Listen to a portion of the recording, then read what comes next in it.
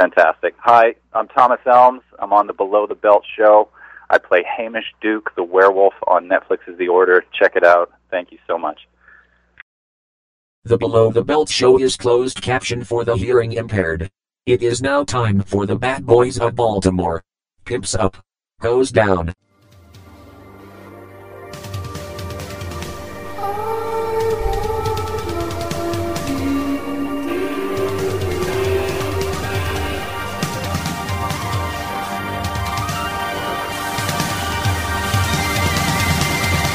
Oh, I got a live one here.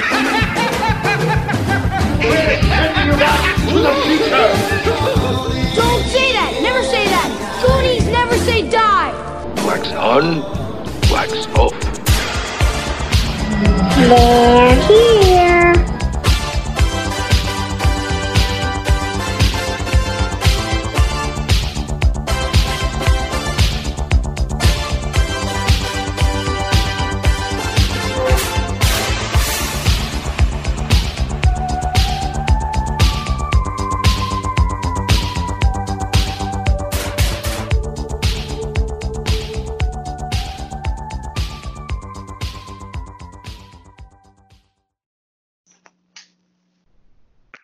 Yeah, that's right, guys. It's time for another episode of BTB, Below the Belt in the Mother Effin' House. I'm your host, Al Soto, your host with the most, here for your weekly pleasure. So let's go ahead and introduce the amazing panel that we have assembled tonight. But first off, he is the one and only, he is the king of the 80s, the demotivational speaker, the one and only Chachi McFly. This has got to be a record for me with the number of shows in a row that I've done. You said it every Right. week. You can just see your beard getting bigger and bigger Right. and bigger each time. It's like watching Rip Van Winkle. Well, if you ever see eyes. those time lapse videos, like usually they're combinations of when people would take these like selfies every day for like 15 years. That's what you got there. Yeah, I'm like the time lapse of you ever watch True Blood? Where you see the fox and it starts decomposing and stuff before your eyes. Like that's me. That's how I look. So let's go ahead and introduce. That's right. He is the man with the comic presence, the fan favorite, and the Persian comic god. Speaking of fan, like ceiling fans. I am even more comic. Oh, I'm sorry. I'll let you finish introducing me. The one and the only. I guess he doesn't want the intro, but nonetheless, Mike, the General Zod.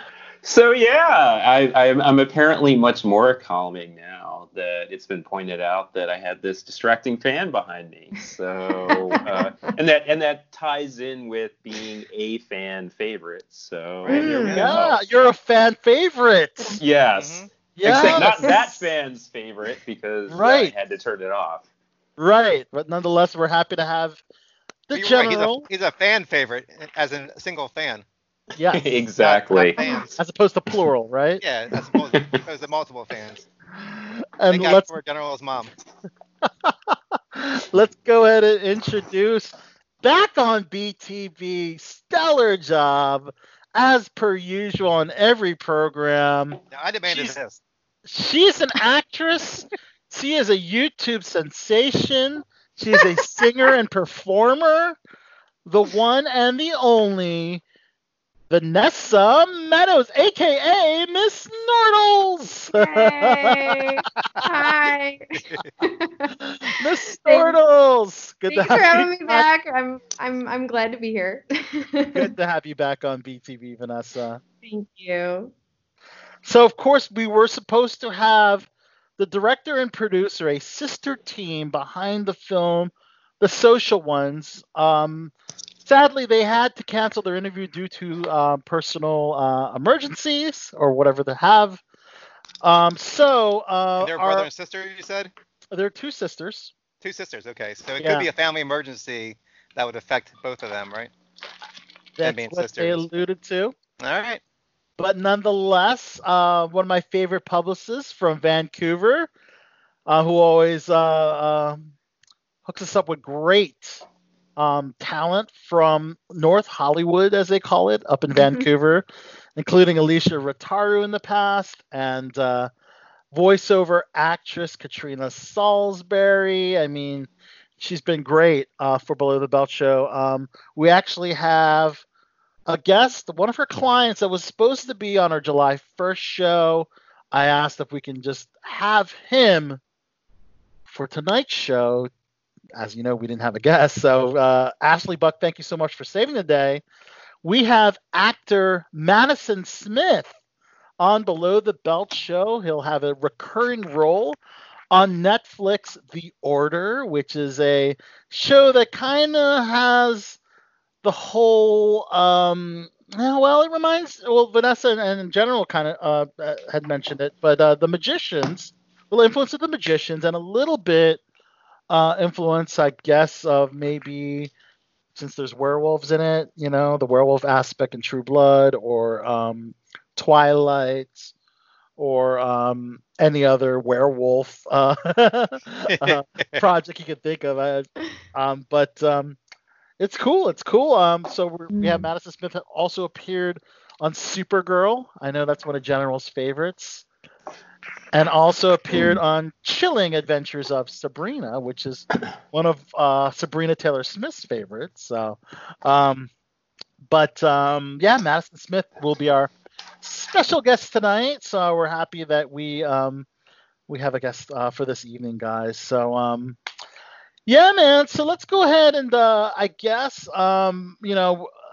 I guess we said the past few weeks on Below the Belt Show, we always like to keep things happy and optimistic and positive, but lately, seems like every show this year has been like miserable. Yeah. I mean, we're going through a global pandemic. We're going through some social and racial injustices in the world. And wildfires we had earlier in the year, Kobe Bryant dying in a horrible accident, 2020 has definitely it's been like 8 years for this damn year. And what are we now, in June? Yeah. It's been roughly 3 months already that most people have been quarantining and staying at home, although a lot of people are starting to get out of the house. But anyways, I guess I'd like to start with the whole BLM, Black Lives Matter movement, and how it affects the entertainment industry. It's crazy because obviously 2 weeks ago we were talking about the sad and unjust murder of George Floyd. Last week we were talking about a 75-year-old protester who was shoved by Buffalo police and had received neurological injuries due to brutality, and sadly it has continued, where a now former Atlanta police officer fatally shot Rashard Brooks in a parking lot of a Wendy's. He's now charged with felony murder. The officer's name is Garrett Rolfe, who was fired by the Atlanta Police Department following the shooting. He faces 11 total charges. There was a second officer involved by the name of Devin Brosnan. He was placed on administrative leave. This is another officer that had prior complaints on his record, and certainly followed what we would call, I guess, a rogue cop. Chachi, I talked to you about this, off air, but I guess we have a little bit of a different opinion on this. But I just want everyone else's thoughts on this matter because, I guess at the end of the day, I don't think anybody deserves to be shot or killed if they didn't intend on shooting or killing anybody, and I think that goes without saying. Although the guy was a little aggressive, he tried to resist arrest. He grabbed the officer's taser. He was running away from the problem. He wasn't approaching the officers with a taser or any other weapon. They certainly had his information. They had his car. That would happen then. And sadly, because he, I guess the officer decided to fire 2 bullets to Rashad. What happened before that? And to add insult to injury, supposedly, allegedly, stood or kicked him, and then the other officer stood on his shoulder or something like that. Well, you're saying what happened before that? Well, obviously, it started out very peaceful, supposedly, from what I could tell from the video. They asked him about. They took the breathalyzer. They tested him for a DUI, and he had failed. Thing was, he wasn't driving. So is that technically a DUI if he's parked in a Wendy's? He was driving through the drive-through when they called the cops. Okay, so he's driving through the drive-through. Okay, so he wasn't parked. Okay. It's a tough one, man. The video showed that Rashad was aggressive, no doubt. He was aggressive. He resisted arrest. But did the guy deserve? I mean, he was running away with a taser. Suppose that taser doesn't even work once it's fired twice or it's out of the officer's hand. Do we even know if Rashad did he know how to use the taser? We don't know. Well, he used it. Okay, so he used it. Okay. He shot the taser back at the cop. Okay. So is the officer justified in shooting him, though? Well, so I, like I said before we started, because I've been so busy with the YouTube this week, I haven't been you're as a YouTube up and up. sensation. Yes, of course. Oh yeah, thank you. But I am aware of the situation. I didn't watch the video or anything like that. So I am gonna sort of make a tangent comment on the situation. I hope that's okay. But so even before George Floyd, there were other shootings that had occurred during the quarantine.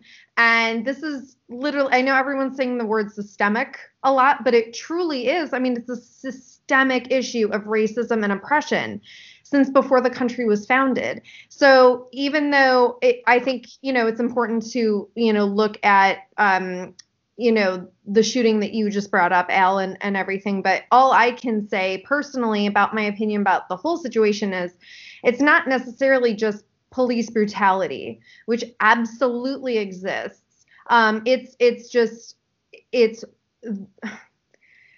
think it's the whole thing. It's not just about the police. It's about how us as individuals, and it's so hard because, well, I'll finish that point. How us as individuals act and how we think and how we perceive and what our opinions are and our assumptions. And I think that causes ripple effects, whether we realize it or not. So I think, the main thing we need to do is look at ourselves, because how we view the situation is going to affect change now and moving forward. But I also think it's really hard because I don't think anyone on here is African American. If you guys are, I'm not trying to make assumptions, but I am. Tati clearly is. Clearly. But it's hard to talk about these subjects without... Well, but also, I'm Filipino.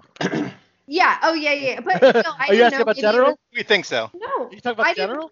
I didn't know if any of you were or, had that in your background. Although that does bring up an interesting thing because, I mean, since none of us here are African American, it sometimes feels very difficult to, talk about this in a way that, you're not speaking for them. Exactly. Yeah. Or you're not patronizing them, or you're not, well,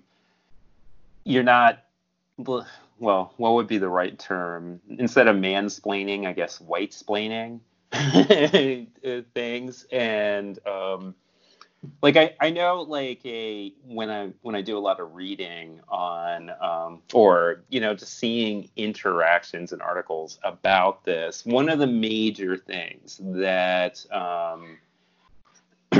that we need to remember is that there's a lot that we don't understand, and it's we won't understand it unless we're actually in that situation. And sure, it can be called white privilege. I don't know if I'm white. kind of white, I guess, but it's being on the Persian. inside. Yeah, there we go. Being Persian, technically, I'm considered Caucasian, like on census forms and everything. But Really? yeah. Yeah, really? I thought it's Middle Eastern. No, there's usually most places don't have a Middle Eastern checkbox. Really? And Good for you. Welcome to the club. Hey, yay me! I'm waiting for that. What? I'm waiting for that white privilege to come my way. Yeah, you and me both, man. But anyways, guys, we don't want to deviate too far from them. Well, okay. Can I just finish my point? Yes. Just really quick. I just wanted to say that I think it's important for us to talk about it. Oh, Even if we don't have anyone here representing the African American community, I think it's still important to talk about and discuss. So I'm glad we're bringing it up. And I'm sure, both of you, Al and the General, you've had your own certain situations with it too. It's not just the African American community. So that's all I wanted to say. Well, the period after 9/11 was a lot of fun, let me tell you. I can imagine. But last week, I've been pulled over before, accused of swerving. Yeah, I know. We talked about in a sports car. Yeah. Well, I was saying it for the benefit of Vanessa. Okay.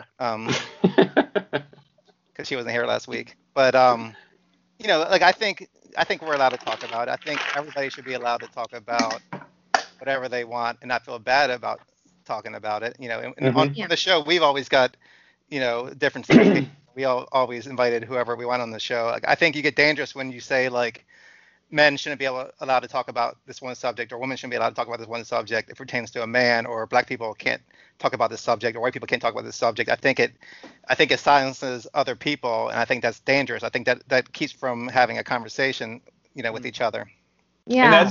And that's absolutely it. It's the fact that if we don't talk about it, that's how misconceptions, that's how assumptions are made, and that's talking about it helps us learn. I mean, as far as anybody truly knows about what happened with George Floyd, we don't know for 100% fact that cop was racist.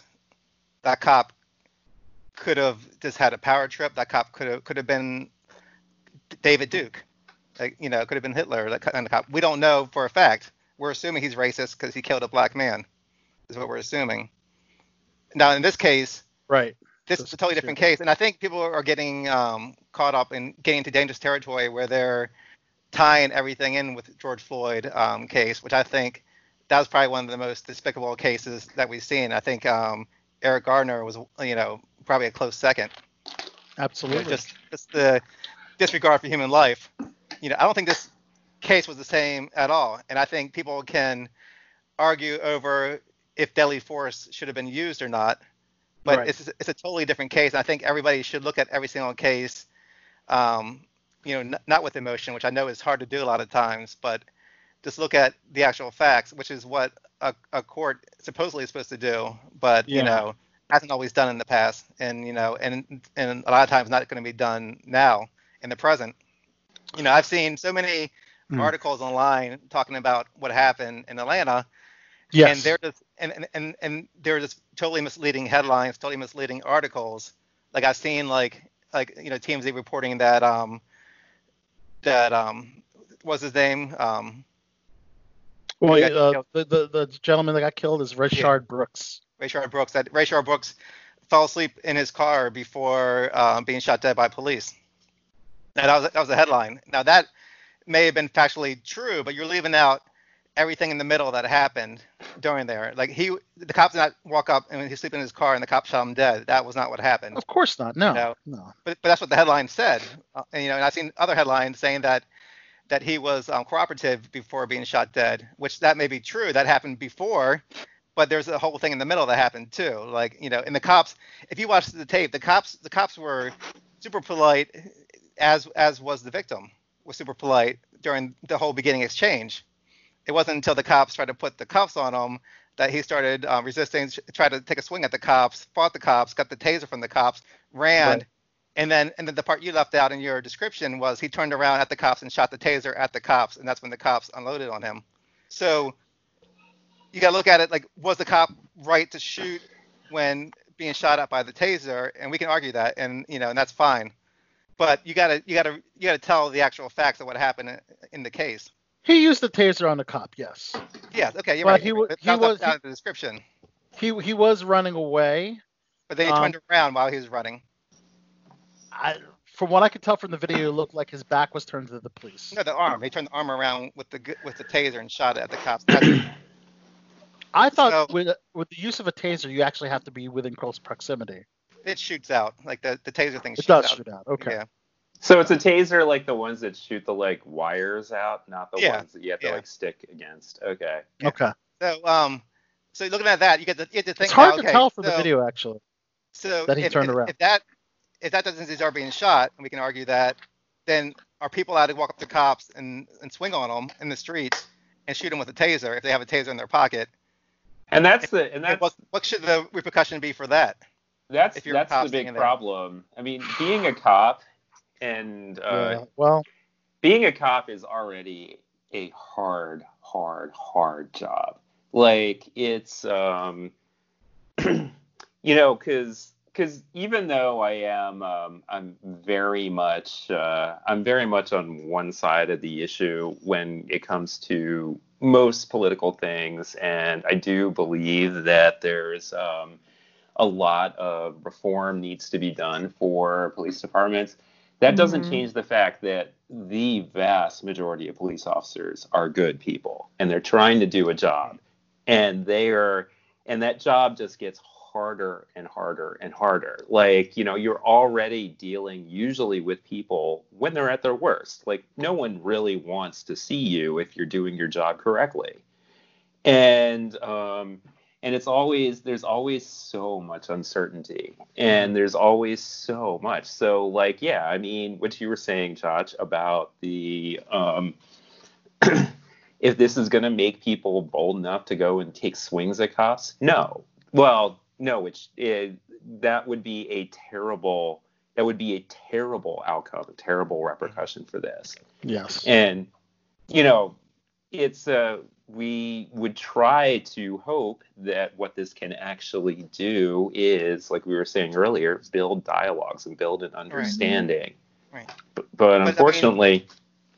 My question is, if a cop's staying there, say the cop's staying here in like Towson, like there where we live, and he's just minding his own business. Somebody walks up, or the cop's standing there, walks up and tries to punch him, and starts wrestling with him, and then that guy takes out a taser and tries to taser the cop while he's standing there. Like, what should the cop do? Because that's the same scenario, basically what happened in this case. But what should the cop do, and what should he do in that split second? And we talked about this for the last 10 minutes now that we analyzed this. The cop had a half a second to analyze this. What to do? A half a second. I mean, if you look at the brain, and I talk about this a lot on my YouTube channel, nice. But if you look at how the brain responds under stress, there is a fight or flight takeover. I mean, you're not using your rational thinking. You're literally thinking emotionally and irrationally because of survival. So again, I haven't seen the tape or anything, and I'm not excusing what occurs when there's police brutality, of course. But I do believe, just because cops are humans, that there is oftentimes shootings that occur that aren't necessarily based in logic. It's just the brain is reacting. And if it's very split second and you truly do feel and believe that your life is in danger, you're going to react that way. I totally agree with police reform of some way and, all that stuff. But, I think sometimes it's not that they're acting in a way that's necessarily racist or, they're out to kill people. It is the brain mechanically working in a way that they're not anticipating. I don't know if that's what happened this time, but that can happen. Because imagine you, Vanessa, standing there with a gun. Like you have a gun on you. Somebody comes up and attacks you, wrestles you, tries to taser you, and you have a gun, and you're fearing for your life. Because if you get tasered, you can get knocked out. You can get your gun grabbed from you and shot with your own gun. What's the worst that can happen from being tasered? You can have a heart attack. You can have a heart attack. Yeah, and that's why people do like there are people against cops even using tasers, which that could be a whole nother discussion. Right. But I'm saying, you look at the George Floyd thing was disgusting, and I'm afraid people are gonna take that case and paint it with every single interaction that people have with cops. And like, if your goal is zero black people killed by police, it's never gonna happen. If your goal is zero police, there are white people, because double the amount of white people get killed by cops a year. It's never going to happen if you're going to want to get rid of that. It's always going to be people who get killed by police and who the cops are justified in doing it, you know. And you can still argue with this case whether it's justified or not, but it's going to happen. And if you're going to pick every case that this happens, then there's not going to be a police force left, because you're going to have every cop's going to either quit or retire. I mean, you know, like we had our own situation here in Baltimore with the Freddie Gray stuff, you know, and like, and I don't want to argue the specifics of that case, but you know, that happened back in 2015, I believe. Mm-hmm. So when that happened, the cops stopped. They stopped policing like how they were before. Like they kind of took a step back and stopped, you know, refining the cases and, you know, calls or whatever. And like, you know, like 2011, we had 196 people killed in Baltimore City. 2014 was 211. 2015, the year that happened, we had 344. You know, 2017, 343. 2018, 309. And then last year was 348 killed in Baltimore City. So you're having cops stepping back in those areas, and the murder rate's going way up. It's not the cops are killing the people in there in Baltimore City, but the murder rates are going way up. And you're having more dead black people in the city every year, innocent people sitting out on their front steps getting killed by, you know, stray bullets and everything. So that's another problem that is going to be a consequence with, you know, less police, you know. And I'm all for police reform, and like I'm all for the cops who like the George Floyd, those kind of cops. They just announced that they banned the chokehold. Right, exactly. That should have been done a long time ago. So positive things are coming out of this, but if you're going to have it where every cop can't defend themselves now, and you're going to have the murder rate going up, it's going to happen in the city, it's going to happen in black neighborhoods, and you're going to have more dead black people. So the thing that you're saying, Black Lives Matter, and the things that you're saying you're against, it's going to get worse for that community, and they shouldn't be killed by cops, you know, in the wrong way. You know, if the cops are in the wrong, that shouldn't happen. But you're going to have these cops, and cops are already talking about quitting now the force, you know, and people now don't want to get into the police force. What do you have to say about the cop allegedly kicking Rashad after he's been shot, and the other cop supposedly putting his foot on his shoulder? Was that on video? 'Cause I didn't see that on the video. That's what the article said. Well, Tyler Perry actually affected him. This incident. He's going to pay for the college tuition of all of Rashad's children. He has 4 children. He's actually paying for the funeral services as well. So, of course, the cops in the Breonna Taylor, which we haven't talked about the Breonna Taylor incident, but apparently Beyonce wrote to Kentucky, the Attorney General of Kentucky, to seek justice for Breonna Taylor. I thought Breonna Taylor was in Birmingham. I believe this incident happened in Kentucky. Yeah.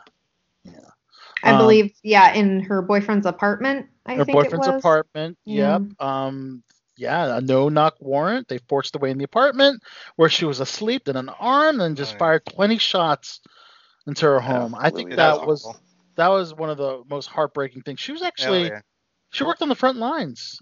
She was in the I believe she was a nurse. And worked in the hospital. That was they had the wrong address or something in that case. They had the wrong address. Yeah. So that's definitely manslaughter charge, but they still didn't make any arrests for that. So.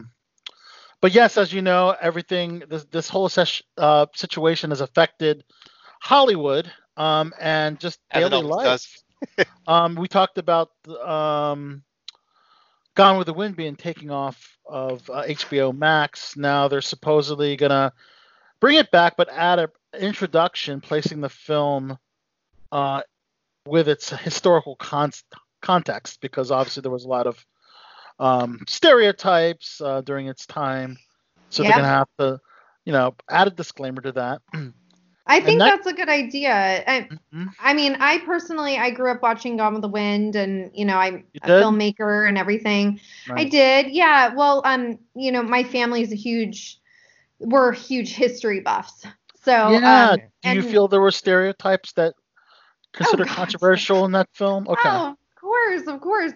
The backstory I find very inspiring, though, of how the film itself was created, not necessarily the storyline, but just the heroics of making that movie. I find that inspiring and very interesting. So I find, watching that movie, that to be inspiring about that movie. But also, Hattie McDaniel having to receive her Oscar at a, I believe, separate hotel because of segregation. Yeah. And she was the first black person to receive an Oscar. Yes. And, so there's other stories like that about the behind the scenes. And I think that's interesting. So I think, as an example of what's wrong, but also as an example of cinematic history, it's important to continue to show the film. Yeah. But I love the disclaimer. I think that that's really important also. Yeah, that way they can add it back and do some splaining, I guess. Yeah, because the film, I never watched Gone with the Wind, but the film showcases how life really was back then, right? Yeah. Whether positive or negative. No. What? No. Doesn't? No.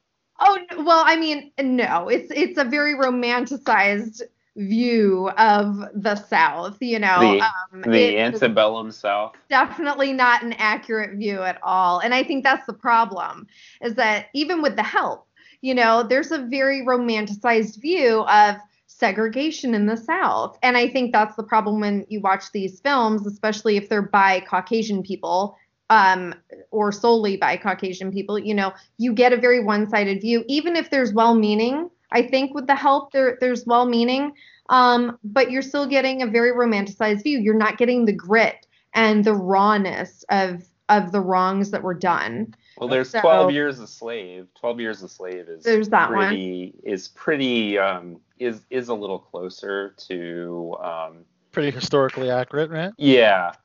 Okay. So I think Hollywood does that all the time with all kind of movies. They're always, there's a lot of movies that are just trying to be feel good and not get into the ugly side of life and history. Well, yeah, that's one of the basis of Hollywood is Hollywood wants to show this idealized version of a lot of things. Like which is why they have that series called Hollywood on Netflix, which is pretty much revisionist history. Yeah. Look at Titanic. That was like a love story, and I doubt there was many love stories going on during the sinking of that ship. Right. You know what I mean? Like Hollywood has done this for a long time. Like hell, look at how could Monica and Rachel afford that apartment on Friends? They explained that. I think it was her grandmother's. Okay. And she was what do you call it? She had it locked in, like her rent locked in or whatever. I forget the term of it, but rent control. Rent control. Yeah, they try to explain it. I still don't believe she would have had that apartment at all, but so they did try to explain it. So that's just really quickly. That's one thing that I love about film is that it doesn't have to be documentaries, right? But I think a lot of people go, and I used to too before I got really into film and TV. You think that what you're watching is an accurate portrayal, especially if it says, based on real life or whatever. But it's not documenting reality. It's a story, and it's meant to entertain or, make change through, ideas and all that stuff. If you want to watch a documentary, even though documentaries are usually biased by themselves, but I think the general public doesn't realize that. And so because they're not in it like we are, they don't realize that, so they watch films and they think, that it's an accurate portrayal of history in this case. So I do think it's important to have that disclaimer for sure. I think it's fine having that disclaimer in front of it. I don't like when people start banning things so nobody else can watch it. Like nobody.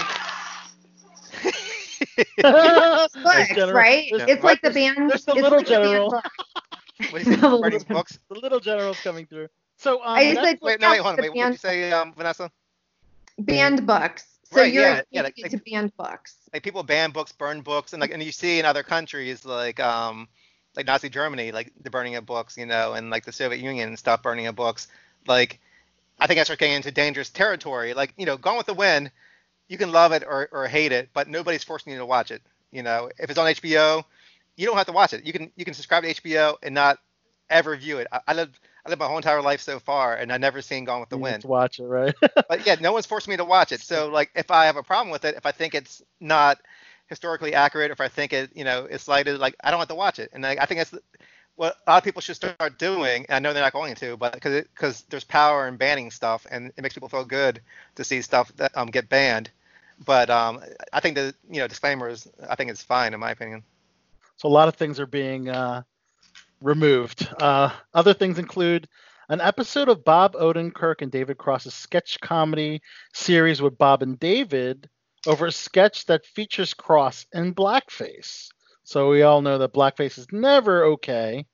And Odenkirk actually commented that we considered every choice we made during our show and always aimed to make you laugh and think and never make an obvious or easy point. That very much includes this sketch. Our comedy has always been about the human element, never about making a political point.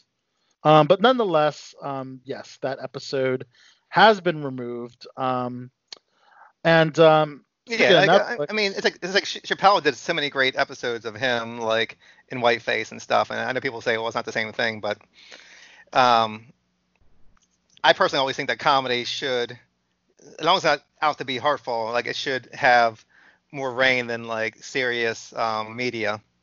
Like Sarah Silverman did a blackface sketch before, where she was making fun of herself. Like she was saying how bad black people have it in America, and so she was trying to go undercover as a black person, and she had her makeup artist do her face to try to make people believe that she was a black person, but the makeup artist was horrible, and so it looked more like a blackface stereotype than it did actually making her into a black person.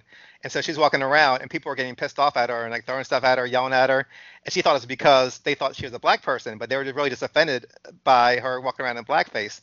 And that was a joke. Like she was the butt of the joke because she was too dumb to know otherwise in the sketch.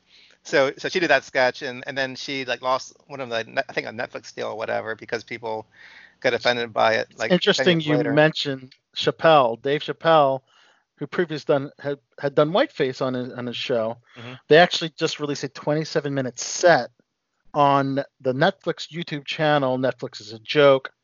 The set is titled 8:46, which is the amount of time, 8 minutes and 46 seconds, that the officer Derek Chauvin knelt on George Floyd's neck. And I watched this, and it's, not your typical Dave Chappelle set. He had a couple moments, but he got really serious about the injustices going on. So it's definitely worth a look. He also commented on Kobe Bryant's death as well. He said he died the day I won a Grammy. He won a Grammy for Best Comedy Album. And they both had his fucking jersey numbers hanging up. 8/24. That's my birthday. I was crying like a baby. Oh, damn. What Chappelle said regarding that. So he talked a lot about the instances of police brutality against blacks, or even over the past decade as well. So a very different set for this particular Dave Chappelle special. I think General mentioned Antebellum. So a lot of things are going to be changed with names now. Lady Antebellum, the country trio, decided to drop the latter half of the group name, shortening it to simply Lady A, which is a nickname they've already had for years. And I guess, however, the name Antebellum, does that have any? General, you used that term before, antebellum. Yeah. So did you know about the group Lady Antebellum dropping Antebellum? I did read about that. Yeah. I recall that. But it took the name of an already up-and-coming artist who's African-American known as Lady A. Oh, so what's going to happen with that? Again, I haven't been looking at the news this week, but what I did read was way early on, and I believe as of then, Lady Antebellum had not made a statement, but Lady A, the artist, was extremely upset and pissed because now she's harder to find. Her music's harder to find. Yeah. Her website's harder to find. So yeah, it's a struggle. I don't know what's going on right now with that. Interesting. Yeah. So that term is about the South and the Confederacy. The name antebellum. Antebellum South. Yeah, that's kind of a term for that kind of romanticized idea of the South. It's the antebellum South. Got it. Well, so now food items are being affected, guys. Quaker Oats announced that Aunt Jemima will have to be changed. Now it's interesting. They already changed Aunt Jemima from the formerly handkerchief wearing on the head Jemima to the more glamorized Aunt Jemima, but yet that's still that her locks out. Yeah. So that's still not good enough. That they still have to rebrand Aunt Jemima syrup, as well as Uncle Ben's cereal. No, rice. Thank you, Uncle Ben's rice. That'd be interesting. I had a cereal too, but yeah, Uncle Ben's rice. I mean, they're both stereotypical images of African Americans during that time, and I guess that doesn't fly. It's interesting because that's 130 years old, the Aunt Jemima brand, but now because of everything going on, now it's an issue. It's kind of interesting how I think it's offended earlier. I think they probably were. It's like with the Redskins, the Native Americans have been trying to get Redskins to change, but it wasn't until it was in the spotlight that people actually were like, oh. So I think it's still the same remain, thing. by the way. The Redskins still remain. They do, which is one reason why I'm no longer a fan. I was when I got down here because of McNabb, but then McNabb left and I was done. Anyway. I mean, no one's a fan of the Redskins. Don't worry about it. But I think it's always an issue. It's just now it's they're gonna look bad if they don't change. Yeah. So now they're willing to change. Basically, I think that's what's happening. Yeah. So let's move on to the next topic, and that's getting happy. Jesus. It's the pandemic and production. So last Friday we mentioned on the show that production can resume in LA, which some people are, I guess a lot of people are happy about, but there's some people that are probably not happy about it, thinking it's too soon. But in the UK, Jurassic World Dominion will resume production in July. So other countries that are not as affected by the pandemic, which includes New Zealand, because they have like 0 cases now, and Avatar is now shooting there. And now in the UK, Jurassic Park will resume. But here in the U.S., The Bold and Beautiful will be the first U.S. television series to thank God. Production. Are you happy about that? Are you happy? Yeah. They actually find some good news. Yeah, they actually resumed production today. Our long national nightmare is over. The Bold and the Beautiful is coming back. So the cast and crew will be tested for coronavirus daily. Make sure the proper protocols are followed. And so they had to, obviously with soap operas, there's a lot of intimate scenes. So Bold and Beautiful is trying to figure out how to do this. First, they thought about using the actor's spouse or significant other to replace the actress or actor. That would be weird as hell. What? Like put them like. But so they get their SAG card. I mean, how's that work? Right? Weird. So that was there was a Saturday Night Live sketch right before quarantine happened where they were envisioning this soap opera during the coronavirus panic, and you just see a lot of what looks like people hugging with these gigantic long prosthetic arms. It's funny you mentioned that, General, because here's an alternate solution. There's no way you have a story for that. There's an alternate solution as opposed to using spouses or significant others.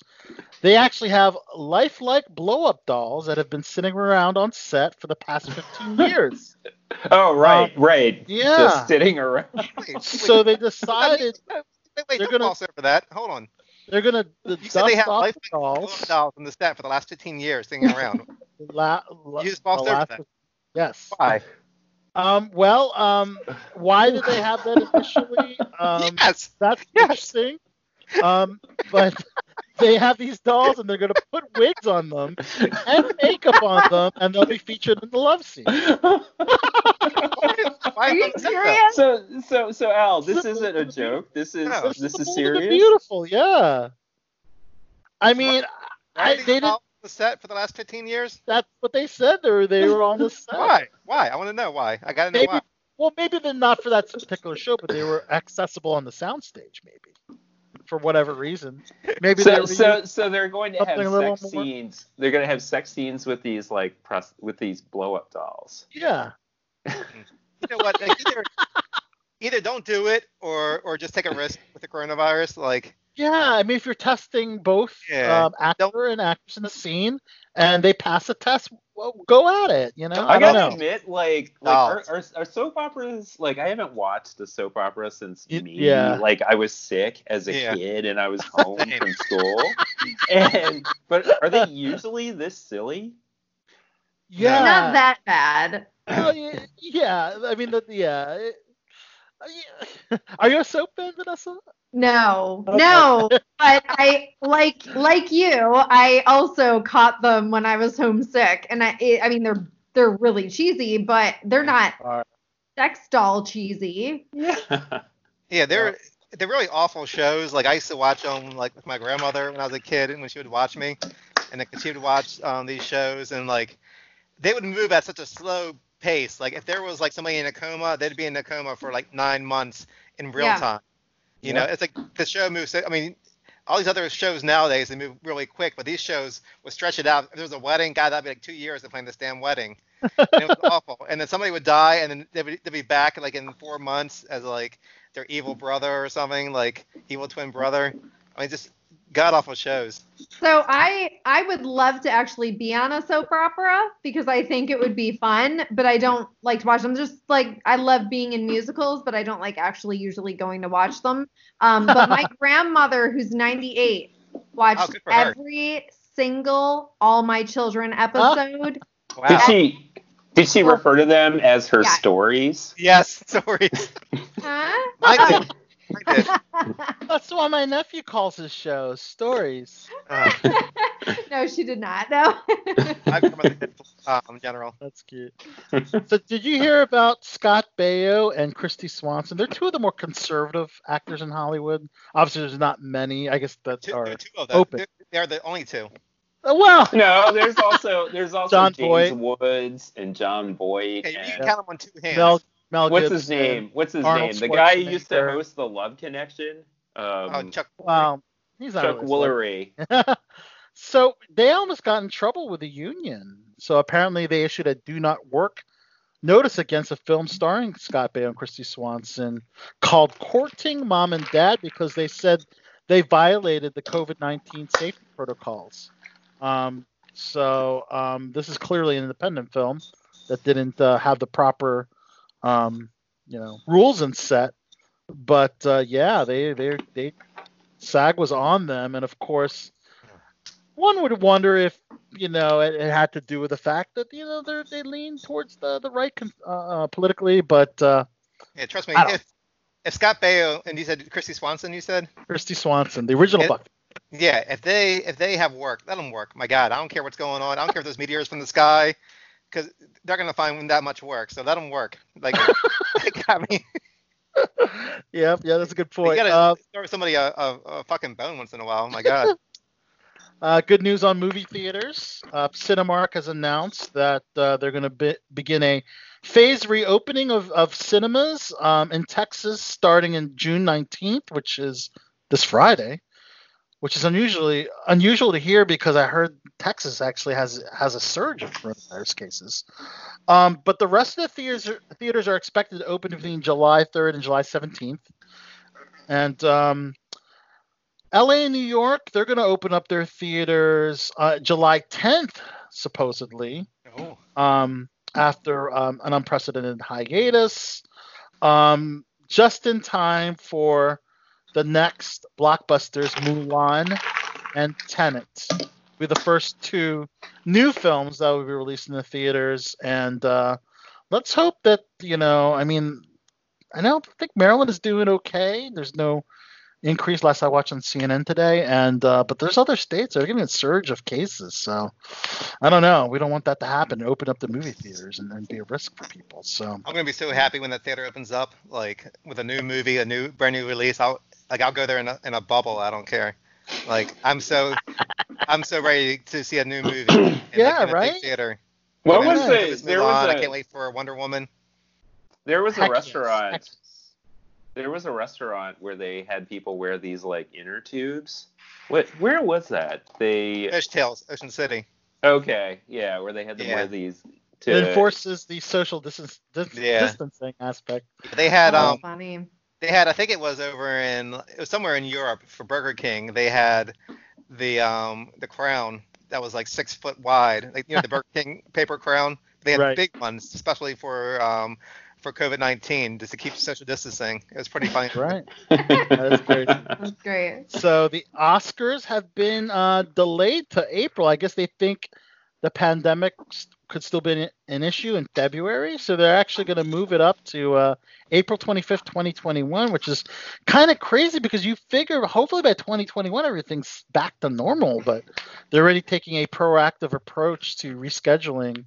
And plus, there's been no movies for the last like 3 months, so they need more time to like get movies to nominate. That is absolutely true. Yep, that's another factor as well. Yep. The Emmys Governor's Balls ball has Governor's Balls. Well, that's the big event for the Emmys that supposedly will be scrapped. They're still trying to figure out what they're going to do with the actual Emmys, though. They're supposedly going to call it the semi-Emmys, even though the semi-Emmys, right? Makes me fun. Jimmy Kimmel will be returning the host, but they're trying to figure out if they need to do this as like a virtual style of an Emmy or not. But I guess because it's September, it's a little. The Emmys are in the fall, or the Emmys are in September typically. Yep. Okay. Yeah. So. Well, that'll probably be around the time of the second surge of coronavirus cases. So. Allegedly. Yeah, allegedly, but. Yeah. Well, we love Jimmy Kimmel, so I mean, I do. At least I think he's great. So he's such a great host. So I look forward to whether his monologue is virtual or on stage of the actual, Emmys. Though, he always does a great monologue. Not as good as Ricky Gervais, though. He's the best because he tells the truth. One of our favorite cons. Well, yeah, right. One of our favorite cons, Chachi, was the 2017 Star Wars Celebration, and sad to announce that they have already decided to cancel this year's Star Wars Celebration Con, which was supposed to take place the end of August. The next event won't happen until 2 years from now in Anaheim. It's a little upsetting. They didn't even want to wait till next year. They're going a full 2 years without this amazing event. Why? Do you know? Why 2 years instead of one? I don't know. But maybe because of the deal they had to have it in the city of Anaheim, because I think they wanted in conjunction with the Star Wars Galaxy's Edge theme park, to have an events there and stuff. So it could be one of those deals. But, it's sad because that was Chachi. That was an amazing convention. I mean, that was so much fun. But, I think every year, for that convention is too much because they don't have new stuff every year for Star Wars. I think it's best to do every other year because when we went, they were getting released The Last Jedi. And they had a lot of stuff they could talk about, but now besides talking about Mandalorian, Mandalorian, the other series as well, yeah. But I don't think they have anything else that would even be ready for the season if they had it this year.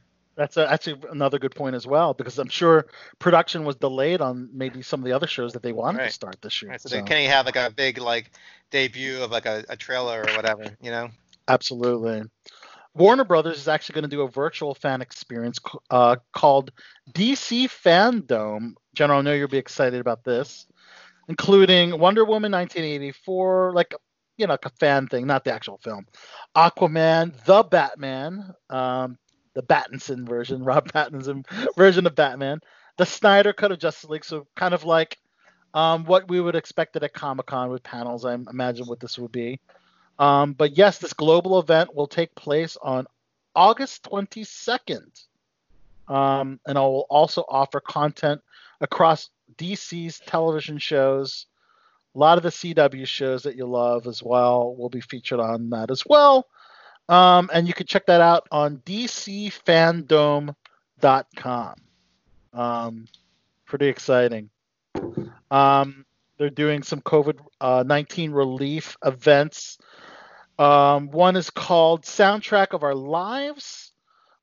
Sting will be featured. Weird Al Yankovic, Elizabeth Moss, William Shatner, a lot of big names. Danny Elfman, Zachary Levi, Reba McEntire. And that's going to take place on June 25th. Also, there's going to be a COVID-19 relief and combination LGBTQ event with Adam Lambert, Katy Perry, Billy Porter, Melissa Etheridge, Sia, Ricky Martin are all going to be performing for an event called Can't Cancel Pride. As you know, it's now the month of June is Pride Month. So check those two events out. So you mentioned Wonder Woman 1984, another movie that we want to watch on the big screen, has been delayed again. Oh, no. You serious? Moved from August 12th to now October 2nd. Oh, I didn't know that. Yeah, Wow. moved later this year now. They still think August is too soon, even though they're still going full force with Mulan and Tenet. Tenet is now going to be released on July 31st, previously July 17th. I mean, just imagine this. This has been the worst summer it's going to be the worst summer for movies in our lifetime. Yeah. Mm-hmm. You know, and that's crazy to think about. I mean, it's always been like the most exciting time for any kind of us, any kind of entertainment fan. General, he's making a he's the fucking worst, right? General, you're the worst. Can we all have like a raise of hands if you think General's the worst in the world? Like, you're so loud, General. Are you making a smoothie? I know. Does this sound like a blender? What's going on? General, like back in like I thought when they had like radio broadcasts of like TV shows, but it was on the radio and you got to make the noise. And General was in the back like just banging around. They're like, what the hell is that supposed to be? Like, just totally confuse everybody, wondering what they're trying to listen to. I'm being a Foley artist. What can I tell you? Yeah, I wanted to get some water, and I'm almost out of it. And so... You're the noisemaker. I love it. That's another moniker to add for you. So because of all these delays with movies, guys, they actually have to move future movies from the release dates that are haven't even finished production yet. So like one is a Tom Hanks sci-fi film called BIOS, which is now going to release in April of 2021. Matrix 4, which hasn't even shot yet, will now be pushed to spring of 2022. And Godzilla vs. Kong, which was supposed to come out Thanksgiving, will now be hitting the big screen in May of 2021. So yeah, there's personally for me, I had tickets to go see New Order and the Pet Shop Boys, and that was supposed to be. Man. Oh no, really? That'd be cool. You know what? That was supposed to be this September. And I just got a notification a couple days ago that they moved it out a full year to September 2021. You know, I was thinking about that because when they released tickets, I think the pandemic was just in its early stages, I believe. Yeah. So I actually hesitated on getting tickets for that. Interesting you said that. Sad is like all the shit going on in the world right now. This is the prime time that we would need some like nice entertainment to like try to make people happy and bring people together. It's like the one time we would really need it, and we don't have it. Well, that's why they're doing straight to on demand. Yeah, it's your television screen. And you have a nice TV, Chachi. You have that big 4K, you know. Well, thank you. Yeah. You know, I'm sure that the viewing experience is still really good. Another film is the Beatles biopic by Peter Jackson, called The Beatles Get Back. That will also be pushed to 2021. But there's still theaters open in other countries, including Japan and Denmark. Apparently, one of the top movies is Little Women, which just got re-released at the international box office. It generated $760,000 from a weekend in 13 markets. That's not that midget porn movie, is it? That's based on that. It's based on the very popular book, Chachi. Louisa May Alcott. Yeah. The 93 version is my favorite. I refuse to watch the modern day one. Oh, you're not going to watch the new one? No. The 93 one was good enough. Back off. Okay. That's sorry. No. Actually, Vanessa, no, it's not a modern version. It's just it was shot recently. Yeah. It still takes place in that time period. Yeah. And leave I thought you meant enough modern alone. day. So when you said modern day, I thought it was like a current times, but the same story. No, that Little Women to me is like The Empire Strikes Back. You don't remake that film. You don't touch it. You leave it alone. It's fine. Yeah. So I refuse to watch it. I'm not giving them any money. Good. That's smart. Stand your ground. That's smart. I think Pornhub lied to me then with that title. Definitely some kind of copyright infringement. Oh man, you don't remember that classic novel, Little Women, Josh? Well, now I do. That you. And Little Men, Little Men, the sequel. I wouldn't watch that. I mean, that's a totally different like Pornhub category. Trailer just dropped for Jude Law and Carrie Coon's upcoming movie called The Nest, which will hit theaters on September 18th. It actually debuted at Sundance Film Festival, which myself and Vanessa attended, I didn't get to see. That was one of the movies I did want to see, but didn't get to check that out. But upcoming films in production include Olivia Munn's sci-fi film called Replay. That's in pre-production right now. Also, Elizabeth Moss. Chachi, I know you're a fan of hers, but I'm being sarcastic because I know you're not a big fan of hers. Well, who is she? She was the girl in the Invisible Man. Yeah. Most recently in the film Her Smell, Queen of Earth. She'll be in a new film called Run, Rabbit, Run, which is described as a ghost horror thriller. And Elizabeth Moss has really shown that she's really good with those horror films. She was great in that film Us by Jordan Peele. I don't know if you saw Us, but that was crazy. That film was crazy. Yeah, it was really good. Yeah, wasn't it good? And Elizabeth Moss was great in that as well. They had a great Universal Studios had a great Us haunted attraction down for Halloween Horror Nights. That I would love to have seen that. Probably one of my favorite ones they had last season. Oh, that sounds cool, man. I'll have to check that out if possible in October. Another movie is called The Miracle Club, based on an original screenplay by Jimmy Smallthorne, and it stars Maggie Smith, Kathy Bates, and Laura Linney of Ozark. Chachi, I know you're a big fan of Ozark. Yes. Yeah, and she does, she plays the wife of Jason Bateman's character, and but she's going to do this film now, and it's an original script. Can you believe it's not based on a book or a comic book or or anything crazy like that, or a remake or a reboot? A completely true original film based on the original. Wow. That's like crazy. I'm like blown away. Hey. Also, Lily James, I loved her in the film yesterday. What film was that? She's going to be in a movie called Peggy Joe. And Philip Noyce is set to direct this true crime love story, if you're a fan of true crime genre. Also, Viggo Mortensen may be collaborating with Peter Farrelly again. As you know, he was nominated for his performance in Green Book. And he will be now working on Farrelly's next project, a Vietnam War set dramedy. From Skydance Media. Okay. So I guess this is still untitled, but it's a movie adaptation of a book by Joanna Malloy. So there you go. And this is one that's, I don't know, a lot of people have expressed their disappointment with, is Kristen Stewart portraying Princess Diana in a new film. So I don't mind Kristen Stewart. I thought she did fine in Twilight.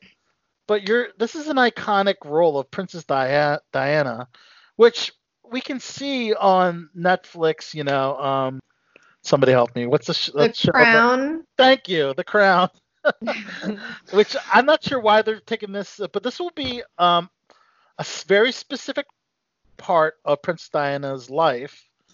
And the drama is called Spencer, and it's in the early 90s when Diana was separated from Prince Charles.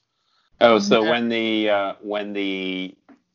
it first came out that Prince Charles had that affair with Camilla Bowles. That's right. Yeah. Yep. Diana. So I guess it will focus on her over the course of her final Christmas holidays. And then also the relationship was strained due to the extramarital affairs, as you alluded to, gentlemen. And then, of course, the sad traffic accident in 1997, which sadly killed Princess Diana. Wait. How's Al just take a sip of his drink with no sound? The general is like playing maracas over there.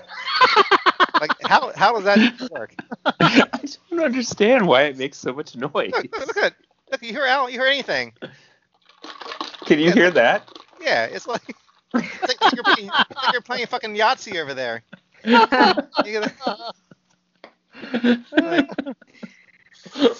Oh man. We also have a biopic based on Lemmy of Motorhead. General, are you a Motorhead fan? I love Motorhead. Oh, you do? Okay. About this. Yeah. Yeah. Do you think this is something? He's lived a pretty insane life. So yeah. there's lots of story to tell in the biopic. A lot of stories to tell in that movie. Yeah, it's called Lemmy, directed by Greg Oliver, and it will follow Lemmy Kilmister's early life in England. That should be cool. Another biopic in the works is tennis great Arthur Ashe, which will actually be penned by Kevin Wilmot, who actually worked on Black Klansman. And not really too familiar with Arthur Ashe, but apparently he was he was groundbreaking. He was like the first African American tennis player. Well, really successful. Right. And in some ways, I mean, he's seen as being as historically significant as like Jackie Robinson or trying to think of. He sadly died of AIDS, so I guess they're gonna highlight that aspect, I guess, as well, or just maybe just died of AIDS. Well, he died in 93. Okay. Yeah. I was gonna say, man. Yeah, 1993 from AIDS-related pneumonia. Man. So they're going to do a lot of, looks like with this BLM movement, more African-American focused films, like Arthur Ashe biopic. Keke Palmer, who was in Hustlers, is going to star in a thriller called Alice, a story of a woman trapped in slavery in the 1800s Georgia plantation. Apparently, this is kind of like an interesting twist, but she discovers upon her escape that's actually 1973. So I guess, is there some time travel involved? I don't know. It's kind of interesting. So she gets free, but she gets free 73? It's in 1973 and not the 1800s. That's kind of cool. It's like The Village meets that Brendan Fraser movie. Yeah. Blast from the Past. Well, Dave Chappelle did that same kind of skit. Remember? Really? Like something happened. Like this family of slaves. I mean, it wasn't like time travel, but this family of slaves were in hiding for like 100 years, and then they never knew that slavery was over, and they finally got out to where the people were, and they thought slavery was still going on, and like, like they see like some white woman walk by, and this guy is all looking at her, and they're like, what are you doing? You can't look at that white woman, like they're all like trying to stop him. They're like, what are you talking about? She's hot. Like, it was a pretty funny skit. So check that one out. Will Smith going to star in a true story of a runaway slave during the Civil War called Emancipation, which will be directed by Antoine Fuqua. That's another very, I guess, these films are starting to, I guess, come about, I guess, due to this, maybe. So this is a moment. This is a moment. Yeah. So what have the Star Wars, the newer Star Wars stars been up to? Well, John Boyega is going to star in a film called Naked Singularity, where he plays an attorney who starts to question the criminal justice system after losing a case that results in its suspension. Pretty interesting. And then that, of course, is Finn. And Poe, Oscar Isaac, has 2 big projects coming out. One with Robert De Niro and Anne Hathaway and Donald Sutherland called Armageddon Time. And it's a coming-of-age story that explores friendship and loyalty against the black backdrop of America. Poised to elect Ronald Reagan as president. Does that catch your attention there, Chachi? No, because I'm sure it's going to be all negative against them. So. No, well, I don't think Reagan is the focus. Okay, so it takes place in the 80s, you're saying? Yeah, but okay, I'll watch it. Yeah, I guess they're poised to elect Reagan as president. So. We know it all the 80s. Exactly. Poe Dameron, Oscar is also attached to star in a movie London, based on a short story by Joe Nesbo, and Ben Stiller will be directing that one. The details of that project is under wraps. And Ray, Daisy Ridley, will be doing a project called Baby Yaga. Interesting. It sounds like Yoda. Baby or Baba? Thank you. I think it's Baba Yaga. Okay. What do you know about Baba Yaga? I'm not familiar. That's from Russian mythology. It's cool. witch. Okay. A grandmother, but I think it's a witch. It was my debut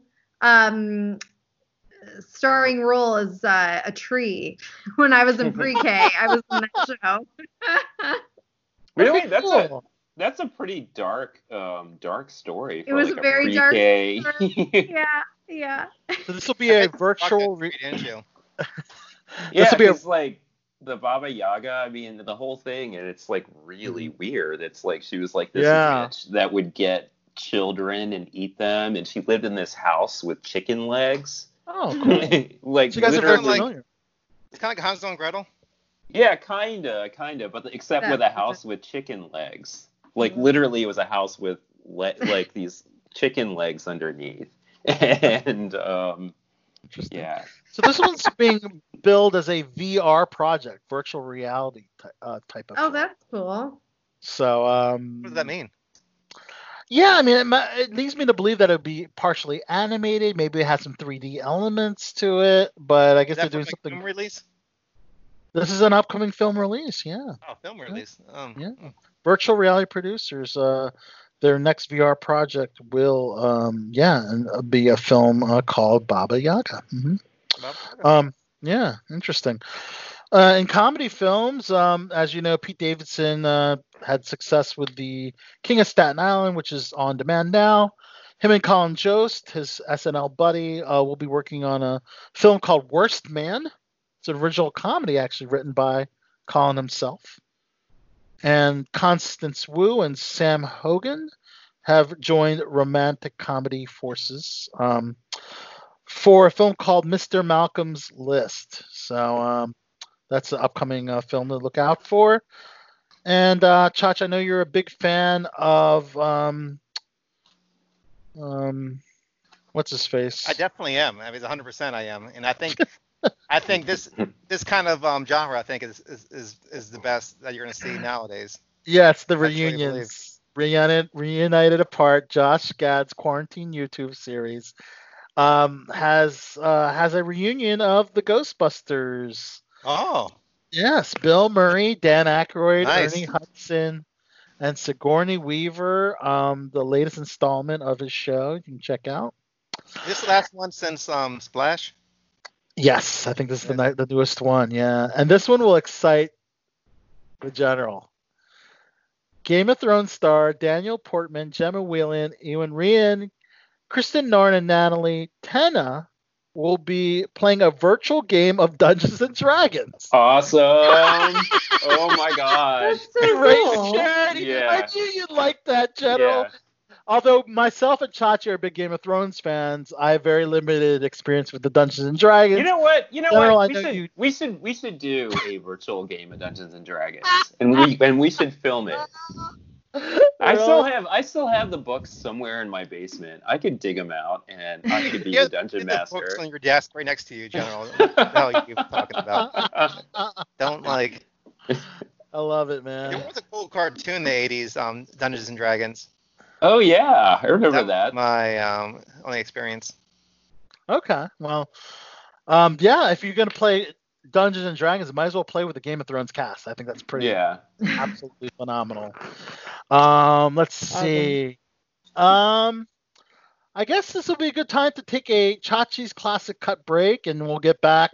Once we get back, we'll go into television, and then bring on our special guest, actor Madison Smith. So, Chachi, take it away. Take it away. Where my dog's at? It is time for King Chachi's Classic Cuts. Holla at your boy. Chachi.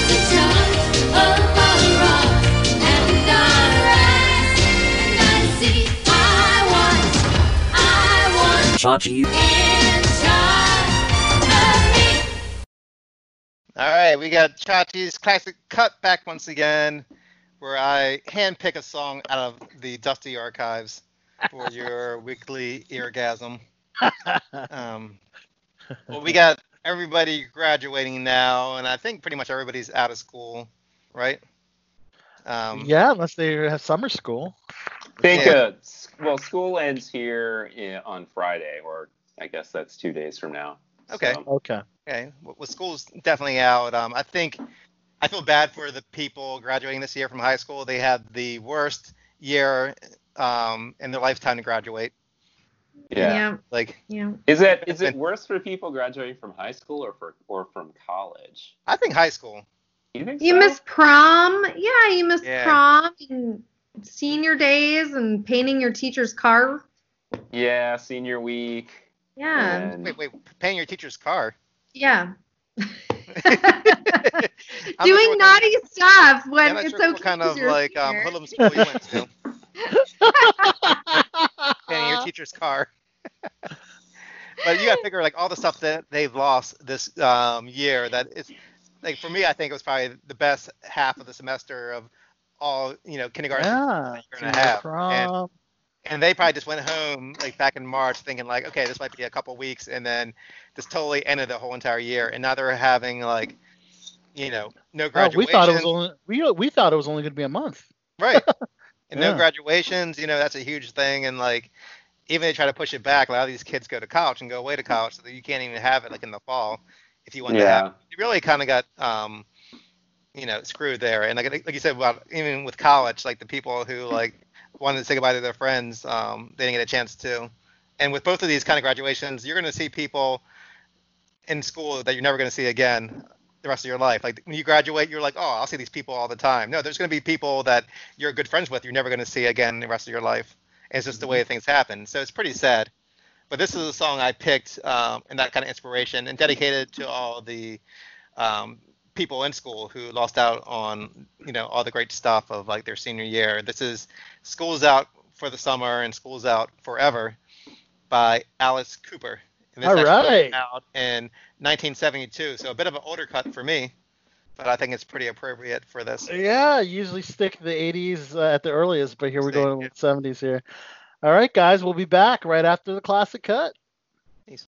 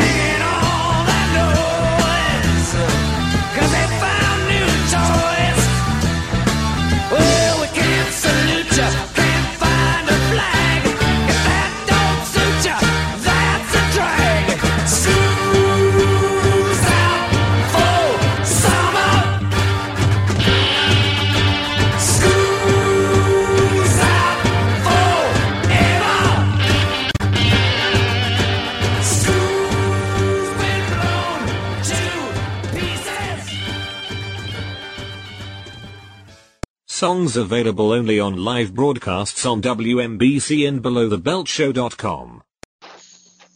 So that was the classic cut. That was School's Out for Summer. All right. My daughter, who I guess now the Below the Belt collective audience now know all about, she told me that every year at their school they play that on the last day of school. Oh, cool. So maybe it's not quite as subversive as it used to be. That song. They play what? School's Out, the Alice Cooper song. Classic cut, yeah. The classic cut. All right. So we have actor Madison Smith joining us on Below the Belt Show shortly. So let's throw out a couple television things. So, as you know, it's kind of cool to have. I'm excited about Hamilton. It's going to be, I think, on Disney Plus, I believe. So yeah. When does that come out? I think that comes out in July. So I've the original performers, right? Exactly. That's cool. Disney Plus has had kind of a rough go recently with original material. Since Mandalorian. I think that's why this is needed for them. Yeah, because that movie Artemis Fowl just came out and apparently it's awful. Is it that bad? I haven't seen it. Yeah. I liked Onward. Onward was a fun film. Yeah, Onward. I saw Onward last week at the drive-in. Oh, you did? Cool. Here in Maryland, yeah. Oh, you did the drive-in theater. Nice. Yeah, it was Onward, and it was the most recent Star Wars movie. Did it feel normal doing the drive-in movie? Did it feel like? It felt cool seeing it. It felt like it was, a great night. And I always loved the drive-in How theater. do they do the sound now at drive-in? Because through the radio speakers. Yeah, like you tune it they have to like an you tuned to like 105.3, I think it is, and that's tuned to the so it's through your nice speakers of your vehicle. If you have nice speakers. But I mean, back in the day, it used to be like a little teeny speaker. You used to sit there on your window. Yeah. That's like crap. Yeah. Yeah. So the next Broadway show that will be, it's actually going to be on HBO. It's David Byrne's American Utopia, which was directed by Spike Lee. That will actually be shown on HBO. David Byrne is one of the coolest men in history. Yeah, you met him. Sorta, not exactly. Yeah. I did watch him speak at a, but just in terms of like all that he's created throughout his career and the wide variety of things he's done. He's a cool fucking guy. Are you familiar with his Broadway play? No, I'm not. No, sold out from October to February of this year. Sold out every night pretty much. So that's a big one there. I think General has a crush. I do. He's like gushing over there. So actually, they're going to do an HBO show about the pandemic. It's going to be called Coastal Elites. Oh. Stars Bette Midler, Caitlin Dever. Oh, Bette Midler, awesome! I'm there. Yeah, Dan Levy, Sarah Paulson, and Issa Rae. And have I ever like I used to go on these rants about how much I hated Bette Midler. No. For a while.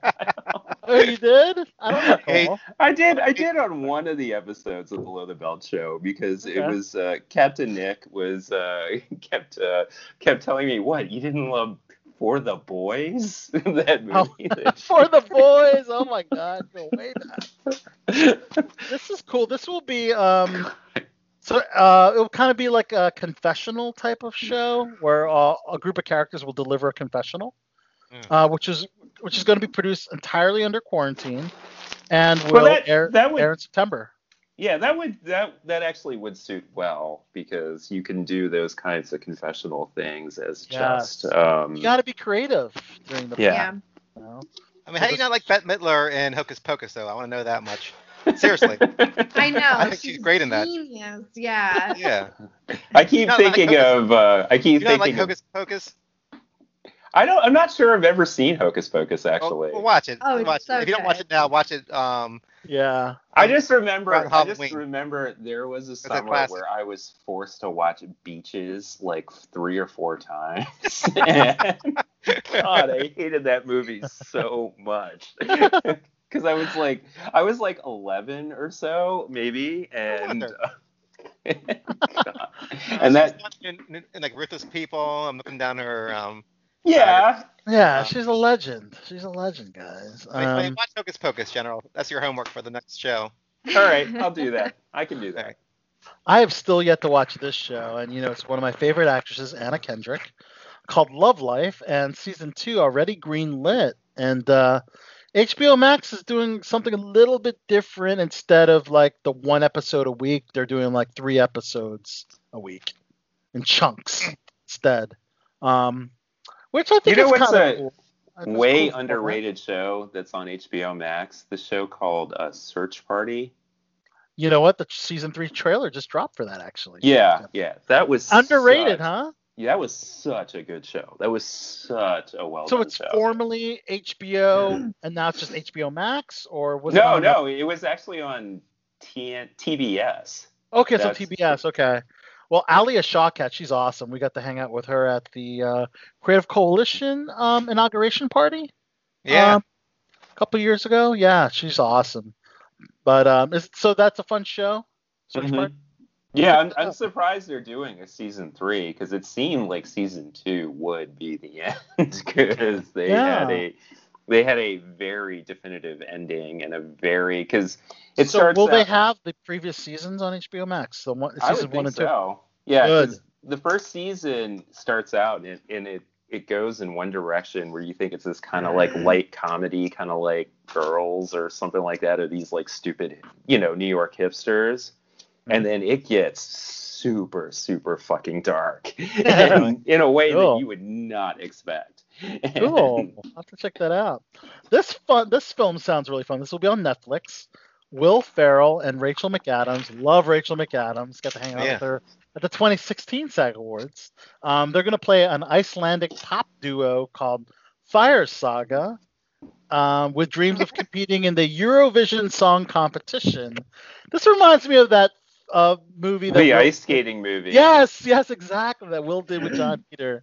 Blades of Steel. Blades of Glory. Blades of Glory, yeah. Yes, Blades of Glory. And the Wedding Crashers filmmakers, David Dobkin directs. So that's cool. Oh, Has he not been funny in a while, though, Will Ferrell? I'm trying to think the last thing he was in. Wasn't he? He was in some kind of skiing movie recently, wasn't he? Yeah, with Julia Louis-Dreyfus. I haven't seen it, but apparently that got really bad reviews. Oh. That was one of the films at Sundance. Yeah, what is with these comedians when they have like a string of great movies and all of a sudden like they'll hit this slump for like years? Like Eddie Murphy did it. Adam Eddie Sandler Murphy's did back it. Now, I think. What? Eddie Murphy's back now. Yeah, I think he's coming back. To his old like raunchy self, which I think is hilarious. One of the best has ever done it. Yeah. But I mean, they hit these slumps. Like Adam Sandler hit that long slump, which I think.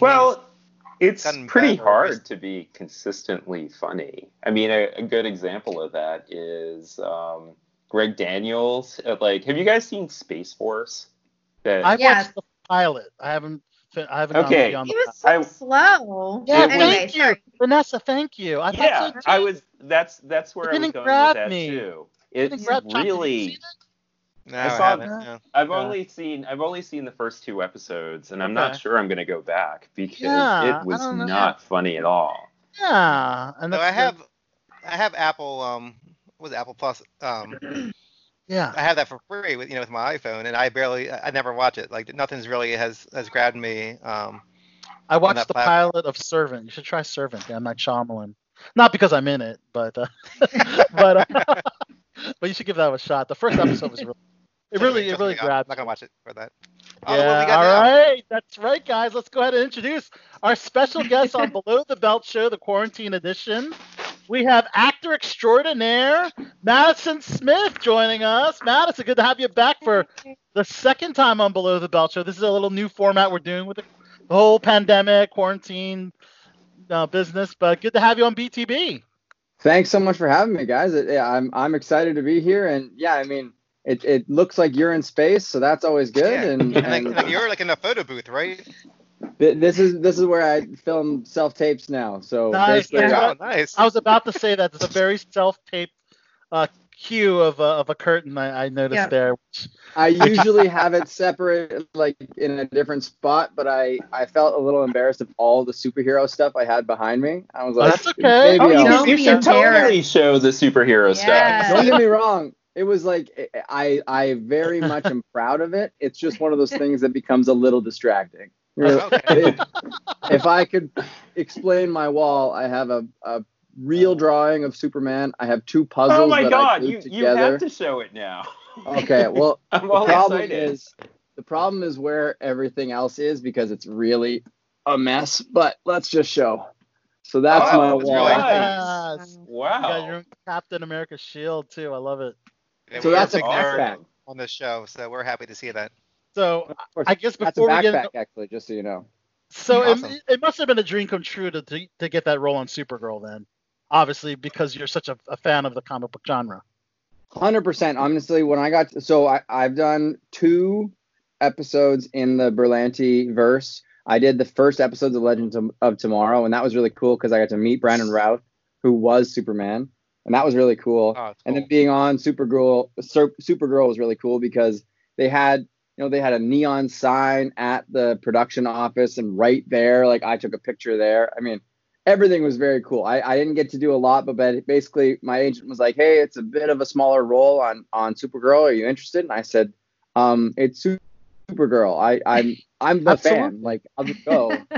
I don't need to get paid." I tuned into your episode today, actually, Madison. I enjoyed it. It's interesting because on Legends of Tomorrow you played a frat boy, and here you're also playing a frat boy named Josh. Yep. So I thought I figured you're like, okay, you're like the frat boy of the DC Arrowverse. So I remember I was on Legends of Tomorrow when I was there, and I talked to the creator of the show, and I was like, "Hey, so obviously, this is a time travel show, and we die. Is there a chance that maybe we just like come back in every episode and just keep dying?" And he goes, "That's actually a good idea." And then he walked away, and I was like, maybe that's going to happen. And then lo and behold, 4 years later, I'm playing a frat guy again. I don't know if it was their plan, but I'm going to go ahead and say that it was all part of the plan. Oh, yes. Perfect. Frat guy in real life? Am I a frat guy in real life? No, I was when I was in college, I played baseball. So my frat was kind of, the baseball team, which to a point may have been worse. Because we are. They threw a hell of a party. The baseball team at the college I went to, those guys were partiers just as much as any fraternity. Oh yeah, like there were times. I mean, when I lived in a place called Kelowna, British Columbia, and Kelowna was one of those cities that it didn't have a lot of bars, but it had each of the bars was designated for a different night of the week. Yeah. So we had a different. The only 2 nights that really didn't have a bar night were Tuesday and Wednesday, but Wednesday had wings night at all the pubs. So pretty much from Wednesday to Monday, we were at a different pub every week. I love it. The good old days. Yeah. Those are the good old days. Yeah, now I haven't had a drink in like a year because I'm knocked out for basically 2.5 months pretty much from one White Claw. It's terrible.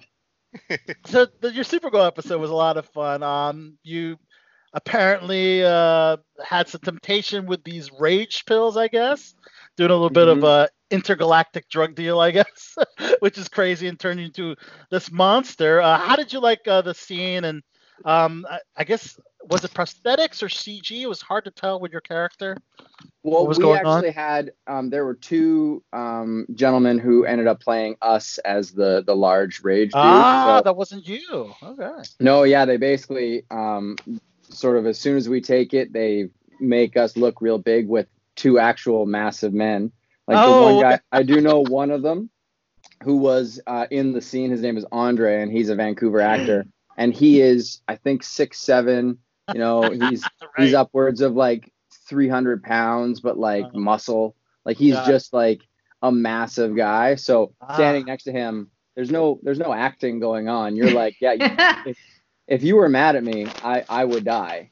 It's pretty much the Incredible Hulk powers in the form of a pill, I guess, right? Absolutely, yeah. And then so it was a lot of fun. Like, I mean, I only got to do a couple scenes, but getting to work with with Brainiac 5 was just really cool because he was a blast. And Melissa, honestly, like some of the scenes we got to do, like the interrogation was a blast because the director kind of just was like, okay, let's try it 1,000 different ways and let's see what we use. And it was kind of interesting. I just watched a thing about American Psycho where they talked to Willem Dafoe about that. He's playing the cop in that, and they ask him to do it 3 different ways. They ask him to do it as if he knows the guy's a suspect, suspects him, or is oblivious. And to a point, we did that on Supergirl. Now, I'm no Willem Dafoe, I'll tell you that much, but it was a lot of fun to see the episode air and to go through and be, oh, I know this take. Oh, I know this take. Oh, I know this. And it was like pretty fun to watch. Yeah. General, your celebrity crush is Melissa Benoist, right, General? Yes, it is. We got to ask Madison, what was it like working with the beautiful and talented Melissa? I actually, unfortunately, didn't get a chance to be on set with her. Yeah, I know, it was one of the So you and I have that in common. So that was your doppelganger with muscles when she flew to exactly. the scene. Okay, so you went on set for that day. Got it. Yeah, that's the only unfortunate part was, I mean, I got to take pictures with Superman sign, but not Supergirl. Oh, that's but fair. honestly, I'll say this: like she took on the role and made it so fun. Like it's a pleasure to get to watch her do it. So, I mean, just to get to be in a show where, she's doing her thing, that was awesome. Awesome. So tomorrow, Thursday, June 18th, season 2 of The Order drops. And I'm a new fan of The Order. I just started watching. I know your episodes are, I guess, somewhere midway through the season? Somewhere midway through, yeah. Okay, cool. Your character's Orban. Can you talk to us about the character? I can't talk too much about him tonight. That's fair. Just because I can't give too much away. But I can say that just FYI, this will air after Thursday. This will air after Thursday. Okay, well, for anybody who hasn't seen it by then, just in case. That's always the scary part, You're like stepping on pins and needles the whole time before something comes up. You're like, did you work with Sarah Gray? And you're like looking around for anything to be like. I was going to ask you that. But go ahead. What I will say, and it'll make a lot of sense for people who have watched it and people who are about to. First season sort of introduces the Order, which is the Hermetic Order of the Blue Rose, which is the practitioners that we know. And the second season introduces that there are more than one faction of practitioners in the world. And I may or may not, be a part of another faction. Another faction. Practitioners. Oh. So these other factions have different abilities, I'm guessing? To a point, different abilities. Okay. Everybody has the ability to use magic, but some people do it differently. I won't give too much away, but the Order, if you remember from the first season, or if anybody are watching it right now, they have to do a mini sacrifice to do any such type of magic. So they cut their hands, and that's how they do magic, because every bit of magic comes with a cost. Now, in my group, it's a little bit different. We don't need to do stuff like that because we kind of are constantly making sacrifices. And that will be made apparent when you watch the episode. All right. Well, I can't wait to see what faction you're a part of. Whether you're a neophyte or whether you're some kind of crazy character, but we look forward to seeing that. I think it's a well produced show, both on the cinematography level, to the actors involved, to the writing. Reminds me of the Magicians on Sci-Fi, if you've ever seen that. Some interesting similarities so far. Yeah, and I'll say this, like, honestly, the production team, like Dennis and Shelley, the two creators, they are so fun to work with. They are so, they're geniuses, and they've made a show in which, it does to a point feel like a 10-hour movie. Even every kind of the way the episodes are done, it's like every 2 episodes are kind of one. So it's like 5 really long episodes rather than 10 short episodes, which is really cool, which is why sort of mine takes place over 5, 6, and 7, because those ones end up being very much a part of one storyline of the season. Awesome. And then, the cast itself, I mean, I got to work very closely with Jake Manley and Sarah Gray. Jake and Jack was the hardest thing for me to get my head around the whole time, because the lead's name is Jake Manley and his character's name is Jack Morton. So easy to get confused. Yeah, that was a coin flip of if I was going to get it right or not. But I got to work closely with them, and every day was a blast on set. I got to have some of my favorite scenes I've ever got to work on set. I got to have some great days with a good script, a great cast. It's kind of one of those things where you're like, wow, this is a nice little job I got to do. That is awesome. How about very cool? Talk about Sarah, working with Sarah. She's lovely and very talented, who plays Alyssa. What can you say about your interaction with her?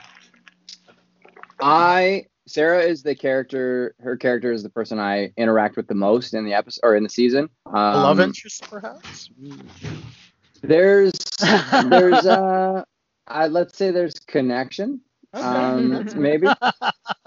Nice. So I got to work really closely with Sarah Gray, and from sort of day one, we have this scene where we're driving in a truck, and it's a big truck, and we're kind of off-roading, and it's our first scene. We're not really we haven't really met each other. It's kind of like I'm in the truck driving, and then she gets in from makeup, and that's our sort of, hello, I'm Madison. And she's like, hi, I'm Sarah, because that's her name.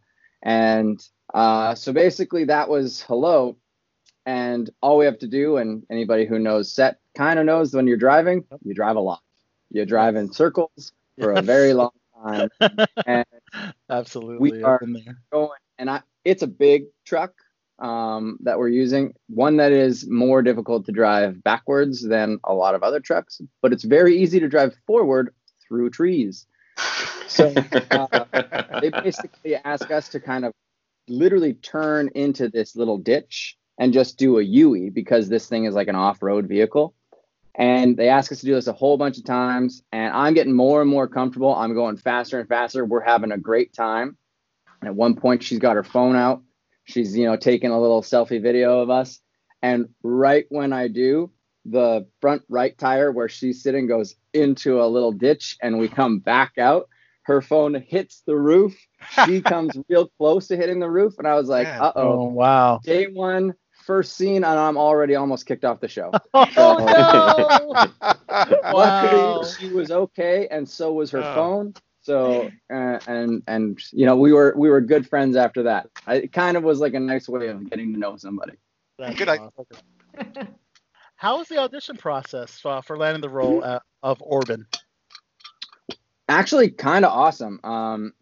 I saw on the breakdown, it was a director I've worked with in the past. Her name is Marita, and she did a movie I did in the past called 4 Christmases and a Wedding, which is, the title doesn't give away, takes place over 4 Christmases, and then there is a wedding. Just in case anybody didn't get that. So I got to work with her, and then I saw she was the director of these episodes, and I was very excited. So I get there and I see her, she comes on in, and give her a big hug, pre-COVID time, so that was okay. Of course. Yeah. And then I did the scene. She seemed really happy, and then I went home. Then we got callback sides for a different day. Now, when I got the callback sides, I felt really good about my first audition. Callback sides were sent to us at 10 a.m. and the audition was at 4 o'clock the same day. So I had 6 hours, and it was a 4-page scene with only dialogue. So I had 6 hours to just memorize these. I basically did nothing else for the rest of the day. I think I may have eaten like a Cliff Bar at some point, but otherwise all I was doing. You got to get those lines down, man. No doubt. Exactly. Man. And it paid off. It paid off. I think Marita seemed to really enjoy it. She said, even on the first day we were on set, she said, it seems like you really have an understanding of the character that you're trying to portray. And I was like, thank you. That is like maybe the best and only great compliment in acting. So I'll take it. But yeah, and then it was just from that sort of first callback on. It felt like a real nice collaboration of the character and what I saw it being, plus like what it was. It every time felt like we were doing it together. Like I was on the right track, and Marita would then just adjust little things, which is to a point the best feeling on set, because you feel like you're on the right track. Sometimes you may have a different understanding of the character or the story and you need to adjust. And that can give you that little pitter patter in your chest. You can go like, uh-oh, are they going to fire me? I mean, I've already been in 4 days, but they can just cut that out. So those days, luckily that wasn't the same case with this one. That was a lot of fun. So yeah, honestly, the audition process was great. And then it just rolled by after that. Awesome. You seem to be like a CW darling. Supernatural, Riverdale, Supergirl. Well, if you're Legends living of in Tomorrow. Vancouver, it is a rite of passage for you to do an episode of Supernatural. It's like, I don't even know. Like 15 I don't know how new actors are even going to start in Vancouver anymore once Supernatural's done. Like, what are they going to cut their teeth with? I don't even know. That was like a House of Cards for us here in Maryland. Yeah. For House of Cards, definitely. Yep. Yeah, exactly. It's always one of the ones, and it's such a good story because, they are so integral to the story that if they're in every scene, that's impossible to shoot that. So a lot of times the teasers are good chunks of the episode, which means that every time you get to be in one of those, you get some good stuff to do. I was in the teaser of my episode of Supernatural. I got to scream really loud, and then I got killed by a truck. I actually saw your acting reel. It's on your acting reel. Oh, you did? Yeah, I checked that out. I had to do my homework. Yeah, Oh, go ahead. No, I just saw something really interesting on your acting reel. Was working with a celebrity that is coming to some legal trouble, Lori Loughlin, due to the college scandal, college admissions scandal. Hopefully, you saw the nicer side of Lori. How did you like her working with her? Well, the thing that I've basically been able to say is because I worked so long ago on Garage Sale Mysteries with Lori, I would have known her before any wrong. Her kids were too young to do anything wrong yet, so the person that I met had done nothing wrong. So, and I've never spoke to her after. I never ran into her after. So I know too much. The person that I met, who at the time, not a criminal, was very great. She was fun to work with. It was my first time getting to work with a recognizable lead person on a show. Yeah, that was a great scene you had with her. Yeah, it was a lot of fun. It was to a point nerve-wracking, but it was the first time I kind of went, oh, I can do this, because it didn't make me go, oh no, I'm acting with something, I can't do this. It's too big. It's too large. It was like, all right, this is a human being in front of me saying words, and I'll also be saying words that I didn't come up with. Yeah.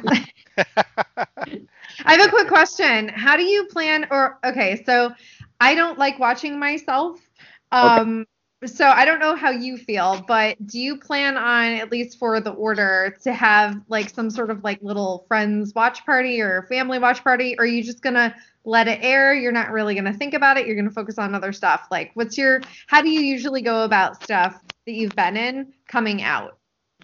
I've been really lucky because almost everything that I've got a chance to work on, I'm a fan of. Like any of these episodes of TV, like these CW shows, I'm always excited to watch because I enjoy it. The Order season 1, I was so blown away with how good that show is. Like, it does not deserve to be that good. Like, it deserves because all the people on that show are fantastic and all the creators are. But I had no idea. I mean, when we heard the auditions going on for season 1, we were like, oh, awesome, a Netflix show here in Vancouver. That should be okay. But then season 1 comes out and we kind of were all like, this is amazing. I get a chance to audition for the second season, and then, I was pumped. So I'm okay with watching, but I'll say this, like when it comes to watching anything that I do, this wasn't always the case, but I've kind of gone through a new way of watching. I don't exactly watch it the same way anymore. I don't go, okay, my face is doing something weird. This is messed up. Uh-oh. Turn it off. Change the take. I don't do that anymore. Mm-hmm. I kind of do two things. I kind of go, okay, did I help tell the story? Mm-hmm. And would anybody call me out for being bad? Just like specifically, like if they were watching this episode, would they go, man, this is a good scene, except for that Madison guy. Have you ever had a moment like that where you watch something and be like, this is a good scene, except for that Madison guy? It hasn't been a case in which that has happened, luckily, I think, because the other thing that you always have to know as an actor is the only reason they move on is because they got what they wanted. Mm-hmm. When you're working on professional shows and with professionals, I mean, if they aren't satisfied, either they'll shoot around you or edit around you, or they will, do one more take. So to be in the final cut, you usually feel okay. But I will say there was one time early in my career, and this is before I sort of established my rules of watching myself. I was doing a very early actor thing, which is swaying on my feet, back and forth. Everybody has those tics, right? Oh God, and like apparently I asked other people and I said, "Do you see this?" And they're like, "No, I don't see it. I don't know what you're talking about." But I felt like if this was my lens, I was all the way here, and I'm like in this fight with my ex-girlfriend, and I'm like, you're worth nothing. Nobody likes you, and I'm just swaying back and forth. Oh. Tyson Punch-Out. Yeah, exactly. I was like, if she's throwing insults, I'm ducking them. You can't get me. I love it. Another show that you got to work on, which I checked out your episode today too, was Chilling Adventures of Sabrina as Steve Loomis. You're the sacrificed virgin. Ooh, baby. Did you have to go method and how that of staying a little while? Without like giving too much personal stuff away, I don't think I had the ability to go method. That's just a little, and like I'm not gonna confirm or deny anything that meant. If you ask follow-up questions, I won't. But I actually auditioned early in the Sabrina process for the role, which is Billy, which is played by Ty Wood, who is a good friend of mine. Cool. And it went to him. And then they sort of did a group of football players that got cut down to about 2 throughout the season. And I found out, so that was actually the first time I ever got offered a role, because that was something that they said, Madison, we'd like to offer you this. So it was my first ever offering. And the way it was explained to me was that the original idea was to kill off one of the football players that they have established, but they didn't know what they wanted to do with them, and they figured it may cause a wrinkle in their story if, one of the main people or the people that you recognize gets killed. Then it's like, shouldn't they talk about that later? That was sort of the conversation that we had by the writers. So they said, well, let's just cast a new football player. And they went back and they watched the original auditions for Billy, and that's where they found me. Cool. Awesome. It was very cool. You left a good impression. Yeah, obviously decent enough. So I got to do that. That was a really cool day. I remember laying in a pool of blood underneath smoke, kind of going like, what a weird Friday. And it was kind of great. It was honestly, it was like because the first season hadn't come out. And I remember sort of even asking people like, oh, so like, who do you play on the show? Are you coming back next season? And they're like, honey, I'm the big bad. Like and I was like, oh, I don't know yet because the show hasn't come out. And I was like, so yeah, you can't really say. Cool. But you could feel the the tone that they were setting, even on those days, it really had this cool out of time setting. Like my character, when they sort of dressed me up, they said, we wanted to look like you could be from 1945 or from, 2020. Right. That was so cool that you got to work on that. It's kind of cheesy because when you... Hold on, I got it. Hold on. When you think about... Okay. It is so interesting. Like, this is sort of like a tangent, but I love history and everything. And like, it's cool to sort of look back at old photos of people, and they really do have a look. And then, you look at people nowadays and they have a different look. And so to sort of be like by era, I suppose, because you could totally play someone in the 40s, but you also look very modern, and you could probably play someone in the 60s, 70s, so I just think that's interesting. So that's cool. It is a really nice thing to kind of, feel like, you can fit into a time period no matter what.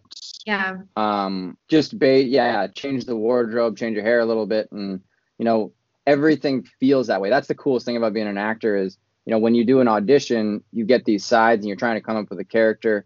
Right. But in the audition room, the only thing you can really portray is, how you deliver the lines, how you feel about it. But once you're there and on set, like I did an episode of a show called Valley of the Boom, which was a show for the History Channel. And it was a 90s show about the coming up of the internet. And my character was like a young run and gun kind of, business guy. And I was wearing a thick tie, like easily the size of my face down. Right. So thick tie, but like tiny little knot. It was oversized. My pants were like pleated, but had so much extra. And I was like, yeah, I don't even have a cell phone anymore because I didn't have one in the 90s. I remember. I love it. That's awesome. Do you ever get mistaken for any other actors when you're out and about? I wish. How cool would that be? I mean, if someone came up to you and was... You look a lot like the Michael Carbonaro.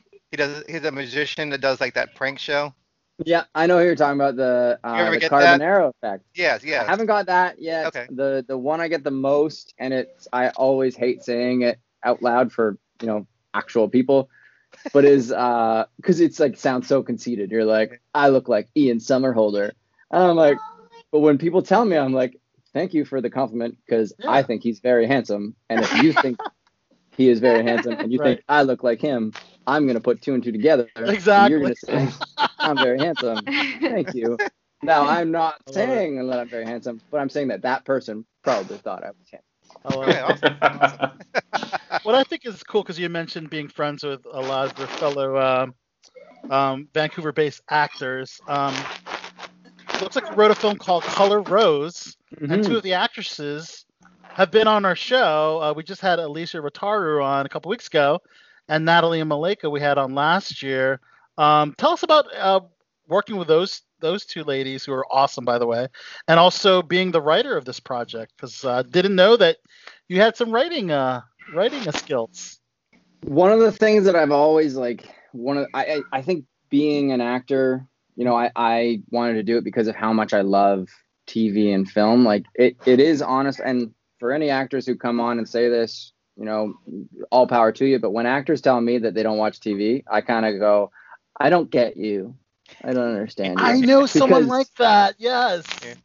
And like even Vanessa, your question when it was like, do I watch myself? Like, yeah, I do. Like, I want to see and I want to improve from this time to the next time. Definitely. As were the people who kind of like treat it like it's a job. I mean, This isn't a job. This is a fantasy. This is the greatest thing. And then, so growing up, when I was playing baseball and hockey, I always dreamed of, I always wanted to be like playing the major leagues during the summer and then do a movie in the winter. That is a far cry from being able to happen, but that was the dream. Yeah.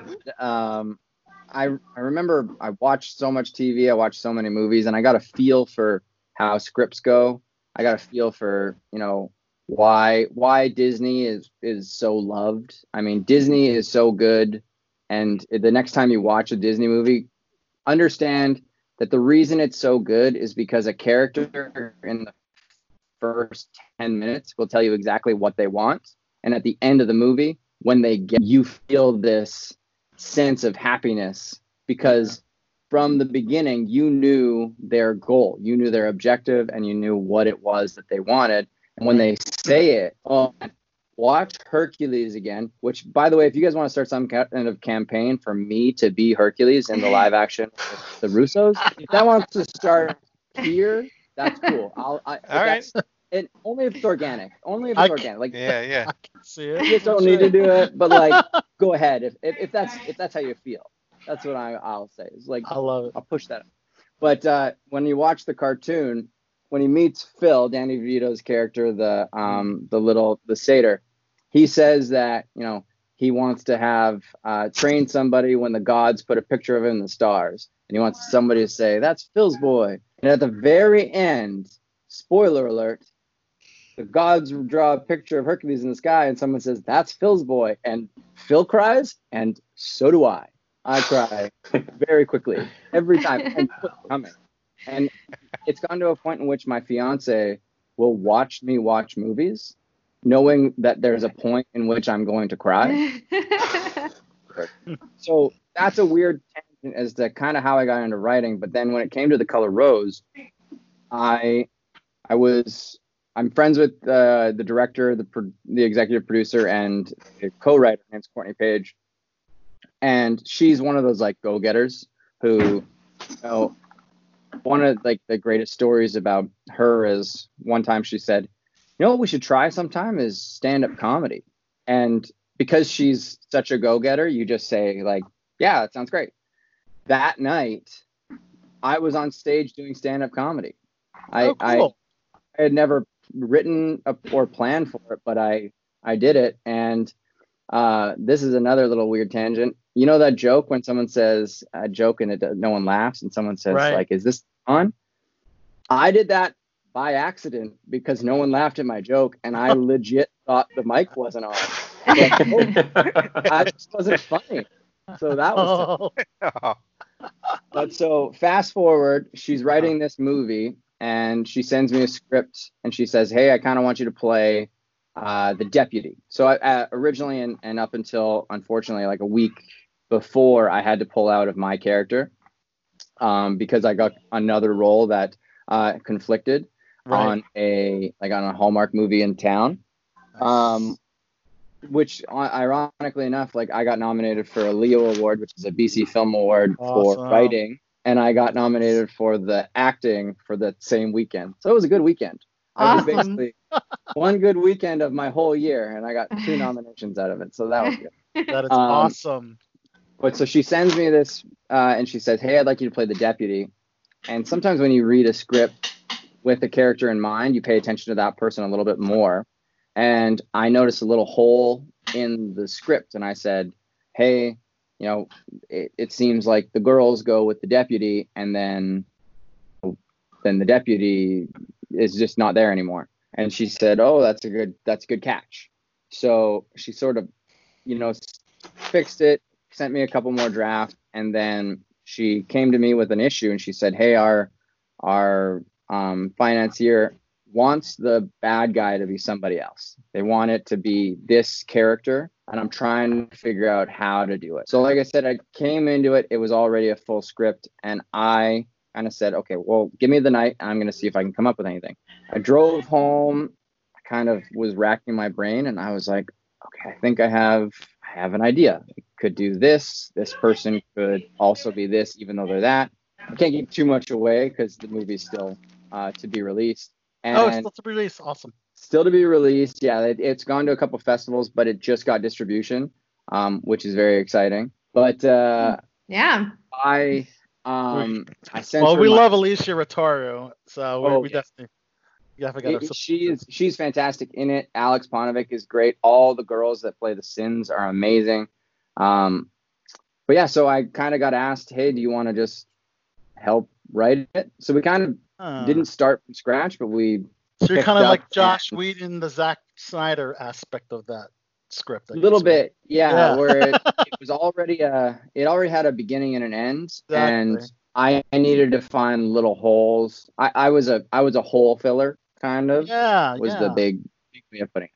So yeah, that's how I got involved, and it was a blast. And I mean, I look forward to getting a chance to do the same with Courtney again, and hopefully this time be able to act in one. Awesome. Wow, Cool. guys, that was Madison Smith, an amazing actor. Thank you so Awesome. much. That was a Yay. so we loved having you on for the second time on BTB. And before we let you go, Madison, if you could do a little promo, let us know who you are. Mhm. Throw out a little plug for the order, and let us know Absolutely. you're on Below the Belt. Perfect. Guys, this is Madison Smith. I'm on Below the Belt. You can find me on Instagram and Twitter at MaddoSmith21. I played hockey as a kid, so everybody had an O at the end of their name. So MaddoSmith21. And June 18th, so when this comes out, it'll already be out there. So just turn on Netflix and watch The Order, Season 2. You'll find me in episode 5, 6, and 7. And it's a show about college where people do magic, and there might be some werewolves, and I might do a little bit of magic. Awesome. Awesome. Dude. Awesome. Maddo. Great. Maddo, that's a cool nickname. Maddo, thanks so much for Thanks so much for coming on having me, Below guys. the Belt show. Thank You're you. awesome. Nice to Thank meet you. you. Take care, guys. Have a good Have a- Awesome. Bye. See ya. All Bye. right, guys, that was Maddo Smith, Madison Smith. He Check was him great. out. He Yeah, was wasn't a- he great? He was a Yeah. really good interview. He was quite engaging to watch. Yep. Yeah, I think the Skype thing does a whole new dynamic for these guests. I think it's Yeah. great. Yeah. And I just the interview Yeah, was I've kinda, noticed that too, where I guess probably because they're on camera and they can see it, so they feel a lot more like comfortable. we find ourselves paying better attention too. Yeah, that's true. Yeah. Except for, But, Even General. with a lot of distractions. Distraction and noise. I got General like put his screen on pause, but you could still hear the whole conversation. He got up and banged around, and the guests and Madison stopped while General was banging around and talking to I guess his wife or whatever. Like, 'cause I had to put. Oh, on mute. I thought you muted me. That's did. why I Right. could say Not that. soon enough. Not soon enough. Well, I muted you after you paused the whole entire show. That was awesome. Yeah. Well, That was guys, for- yeah, for our calming presence. he's so much. It's a what's the word I'm looking for? An anomaly? Oh no, not anomaly. Ironic. Outlier. It's ironic. Yeah, it is ironic. The, Yes. the irony of the name, Don't you the think? comic presence. Yeah. Yeah, lettuce. The I really calming- used to be. I used to be the calming presence. I had I had kind of a chill vibe for a while, and then calming you know, hurricane. quarantine does things to a person. Let me tell you. Which is why you didn't hesitate to come out and have a drink with us Sunday, a little Sunday fun day.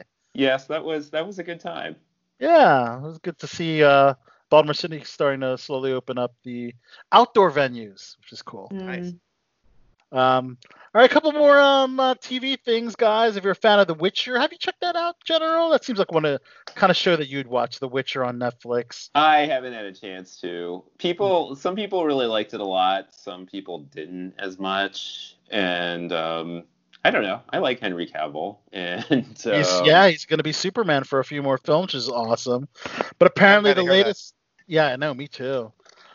So apparently a lot of the criticisms of the first season of Witcher was it's too confusing. So they're promising for the second season more Witchers, less confusing time jumps, and that's the early word on the follow-up for the season. And I found that when they say confusing time jumps, the case of season 2 of Westworld. I'm going to still try to pump through the rest of those episodes, but I found that the time jumping and all that got a little crazy, you know. Does it go forward and backwards in time? Like, do they jump, or is it usually? Yeah, because you see the character of the Man in the Black in Westworld. Are you talking about Westworld? Well, either one. I haven't seen either show. Yeah, yeah. I haven't seen Witcher yet, but I can mentioned that there's you go back and forth to the younger version, the older version of this one character, the Man in the Black. So have you guys seen The Dark on Netflix? Or no, it's Dark. It's just called Dark. I haven't. Okay, it's similar, but it's in German, so it's difficult. I have to watch it with my husband. He likes it too, though, but it's hard for me to read. I don't know German, and they're switching around from all these different timelines, and there isn't always an update on the screen as to what year it is. So it's really confusing, but once you understand sort of the spaghetti ball of the show, it's really, really good. So if you haven't seen it, I highly recommend Dark. I think it's Dark on Netflix. It's a German series, so it's a subtitled? Yeah. Yes. Okay, so usually with the subtitle stuff, you have to keep things as as simple, not only simple as possible, but clear, very clear. Which watching for instance, God, what was the Best Picture winner at the Oscars? Parasite. Parasite, yeah. Parasite, yep. So I found that an eye-opening experience for not previously watching subtitled film and TV shows before. But yes, maybe that would be worth checking out. Al, that can't have been the first subtitled movie you've ever seen.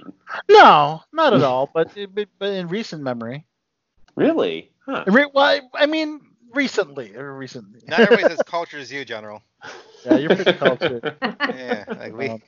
Well, I know, General, you're a fan of Umbrella Academy. The season 2 will drop on July 31st. Mm-hmm.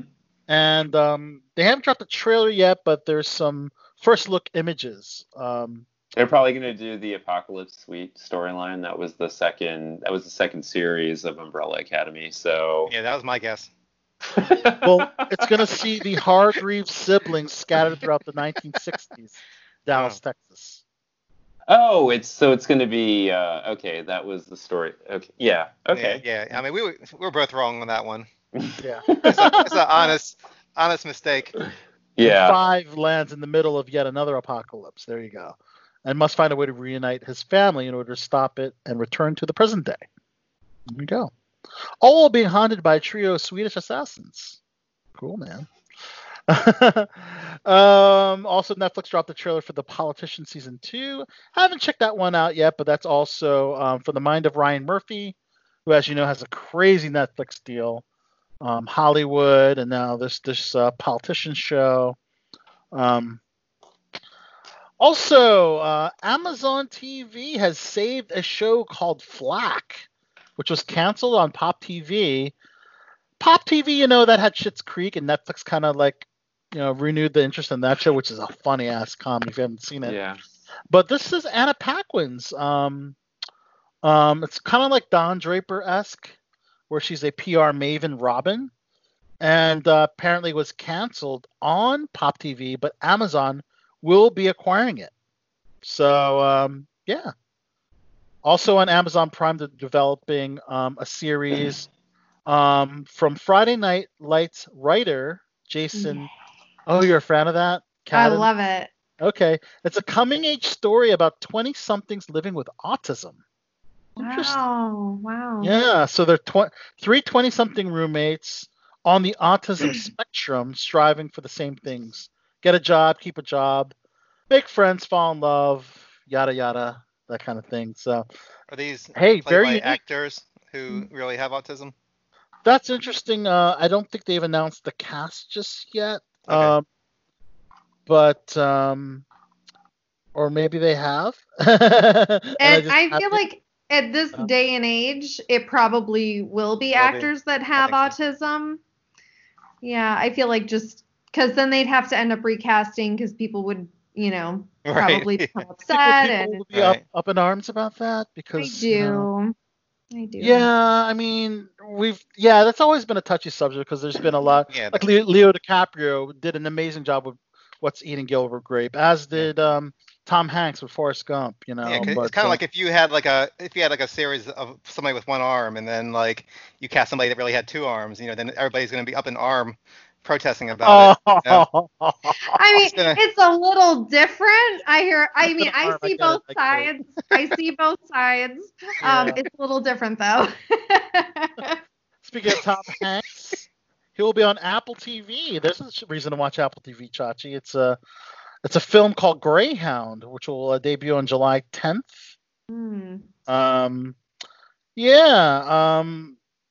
It's about set in the World War II, international convoy of 37 Allied ships, led by Hank's Captain Ernest Krause. I'm the captain now, so he's playing another captain. This is Tom Hanks' first period piece, right? Has he Well, do you not count Forrest Gump a period pice? Yeah, he's like. He's in so freaking many period. Yeah. Yeah. Most of his movies are. I think he's like a co-owner or something of the World War II Museum in New Orleans, and Really? he also has like a historic production company and does a lot of So like this does not surprise me. Oh, awesome. 2 big projects on Hulu coming up. One was Keira Knightley making a return to a series that she's been known for doing strictly films. And it's called The Other Typist. It's in development now on Hulu. The character is Rose, who Keira plays. An unworldly police department typist who gets drawn to the shady world of her glamorous new coworker. Okay.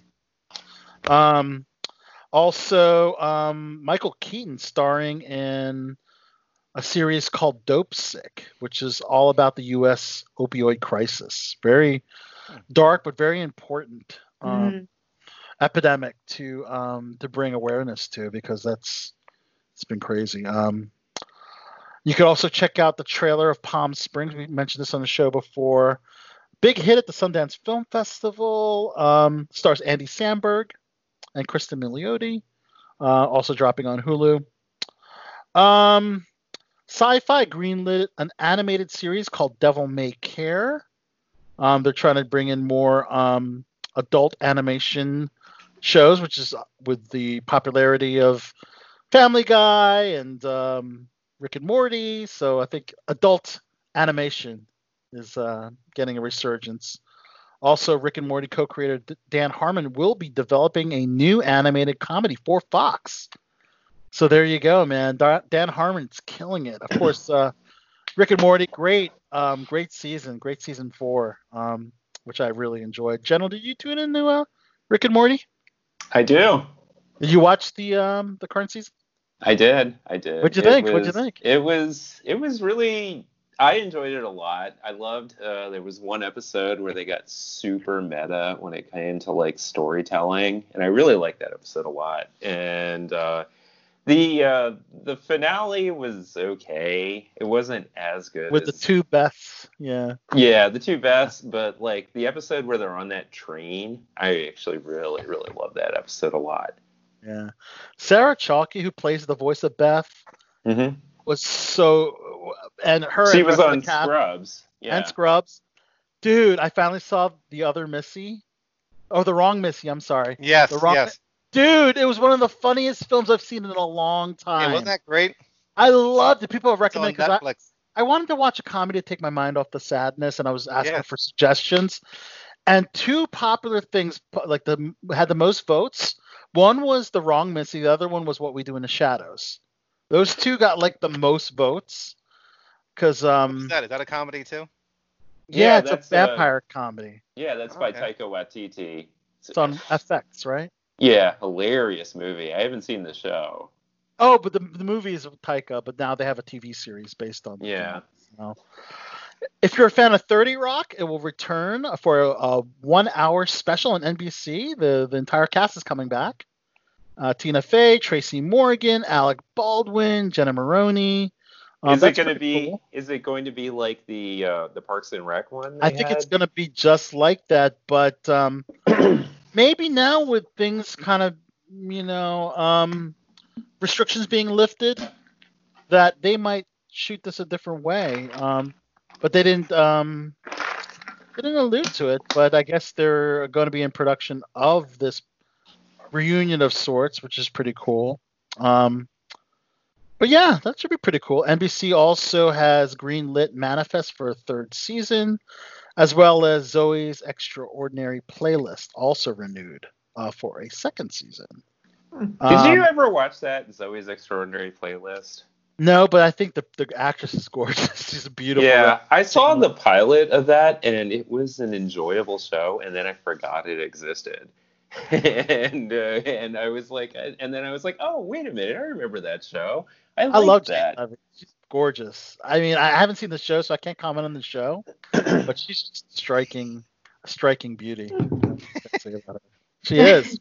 Look her up if you haven't seen her. I think you like her. I like her. I have a thing for redheads. What can I say? Oh. What? Thing for redheads. And we have a resident. I didn't know that, Al. That's too funny. Let's see. For Life renewed for a second season at ABC. But The Baker and the Beauty, sad to say, that was canceled. In reality TV news on ABC, The Bachelorette with Claire Crawley will air on this fall instead of summer. It's usually a summer show due to the pandemic. And a little bit of different things with The Bachelorette. They're actually going to be staying at the resort and having the dates on the resort. Yeah. They can't go to other countries to film. You know how The Bachelor and Bachelorette always had to go to other countries to have these romantic dates, but no, everything will be taking place at the same resort. So, you know, that would suck if you were actually got picked to be on the show and then you're expecting to go to like South America or somewhere cool. Exactly. You're stuck inside the house the whole time. It's like Big Brother. Yeah. It's Big Brother with a romantic twist. Yeah, I know that's Vanessa's favorite. Yeah. So, rumored the season actually, season 22 will be an All-Stars season. Oh, really? Rumored. CBS hasn't made an announcement yet, but with my reality TV connections, I've heard that it would be an All-Star. Oh, that's good. We started season 10 again the other day because my husband was having a hankering. Yeah. Oh, for Big Brother? We went all the way back to season 10. Yeah. Was season 10 the All-Star one? No. I'm just saying, like, we have a hankering for it. I think 8 was the All-Star one, right? Season 8? I don't remember. There have been so many. Yeah. So big news on The Bachelor. I don't know if this has anything to do with the whole Black Lives Matter movement. Yeah, it does. 100% it does. 100% it does? Yes. We have our first Black Bachelor, guys. Matt Finally. James. Yeah. Matt James revealed to be the new Bachelor, making him the first Black male lead. As you know, we had the first Black Bachelorette already, but this will be the first Black Bachelor. There's been 2 Hispanic ones. That's right. There has been 2 Hispanic ones, yes. But unlike other Bachelors, he hasn't competed on The Bachelorette. So apparently, he came close to on Claire's season, which was supposed to be in May, but it was postponed.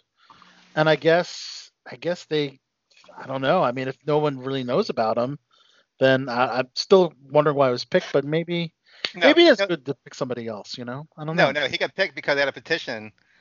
Was it the petition that got? You're right. Okay, or to pick a Black Bachelor in general. Well, I mean, it's about time. Well, they usually pick people who take a petition. No, but they usually pick people who make it towards the end, like Al was saying. Yeah. From the Bachelorette, you know, and vice versa. So that's who they normally pick. So, I mean, that's the other Bachelors were racist and didn't want any Black people getting that far. Yeah. So Rachel Lindsay, who was the Bachelorette, the Black Bachelorette, rooted for him to be chosen to be the next Bachelor. So, yeah, that should be interesting to check out. Well, hopefully his season they're allowed to go back out throughout the world. There's a lot of diversity issues with The Bachelor. They always, I guess it was about time that this did happen, right? Yeah. And of course, more Me Too news, guys. This was a little heartbreaking because I think this comedian is very talented, very funny. I got to see his stand-up show in Los Angeles.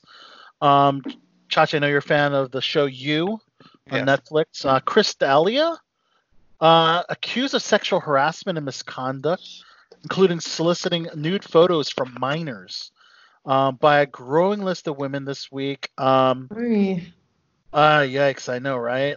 So it started by a tweet, actually, by Simone Rossi, who said, I still can't believe Netflix cast Chris D'Elia as a pedophile in the season of You, which is irony because his character was a pedophile, and now these things are coming out now. Yeah, he had like pictures of underage girls like in his house on the show. The character did, yes. Yeah.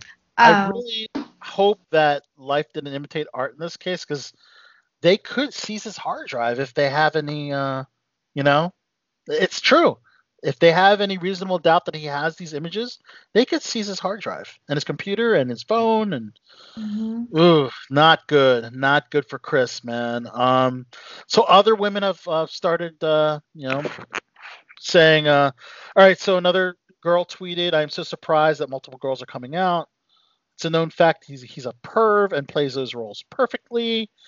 And then one woman alleged that one interaction took place when she was 14 and in middle school. Damn. And another alleges that D'Elia used an 18-year-old woman's nudes in an attempt to blackmail her. Oh, boy. So Chris has a statement. This is just breaking now. So apparently he says, I know I have said and done things that might have offended people during my career, but I have never knowingly pursued any underage woman at any point. All my relationships have both been legal and consensual, and I have never met or exchanged any inappropriate photos with the people who have tweeted about me. Okay, so we saw screenshots, but did we see photos? I haven't seen any photos yet. He said, that being said, I'm truly sorry. I was a dumb guy who absolutely let myself get caught up in the lifestyle. It's my fault. I own it. I've been reflecting for this for some time now, and I promise to do better. What do you think? I mean, I guess until we see screenshots, I mean, he was still flirting online with girls that were underage. Yikes. I truly hope he does not have any, underage adult content on. He could be in really big trouble. I mean, he's an actor he's a comedian, number one. Great stand-up comic. He's been in Workaholics. He's been on the show Undateable. And then, of course, You, which I haven't seen, Chachi. I know you're a big fan of that show. Yeah, season 2 was great. So, kind of ironic, though, that his character, and the fact that he was happy to play a character like that, and the fact that he allegedly has this issue, it's kind of crazy. But you just sent me that this is also breaking that Danny Masterson of That 70s Show, now formally accused of raping 3 women between 2001 and 2003, which was at his home in the Hollywood Hills.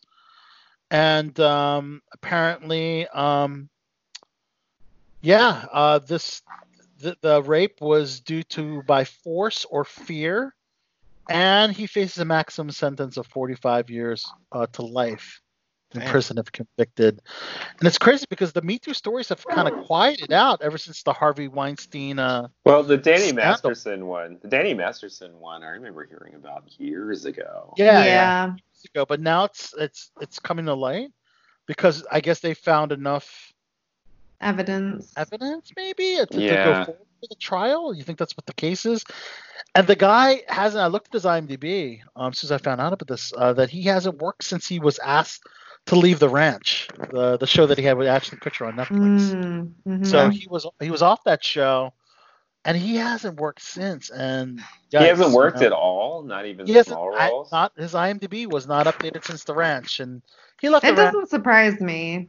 Yeah. Well, so they took the allegations very seriously. Very seriously. We hung out with him probably that time period that he was allegedly raping. Yeah, that's in DC.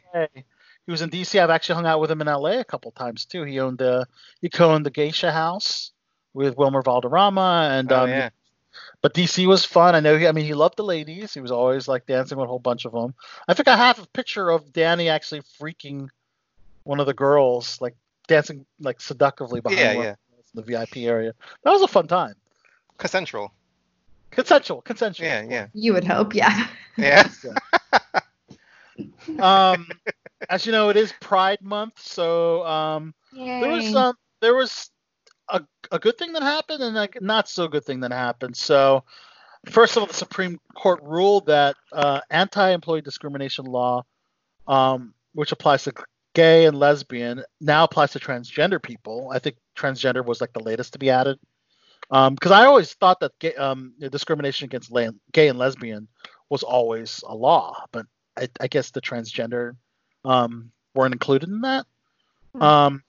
I think it was different. I think it was most states or whatever. Maybe it wasn't all the states. I don't know. Okay, so now it's all the states. Okay, but this was a bittersweet victory because there was 2 violent deaths of Black transgender women in the United States last week.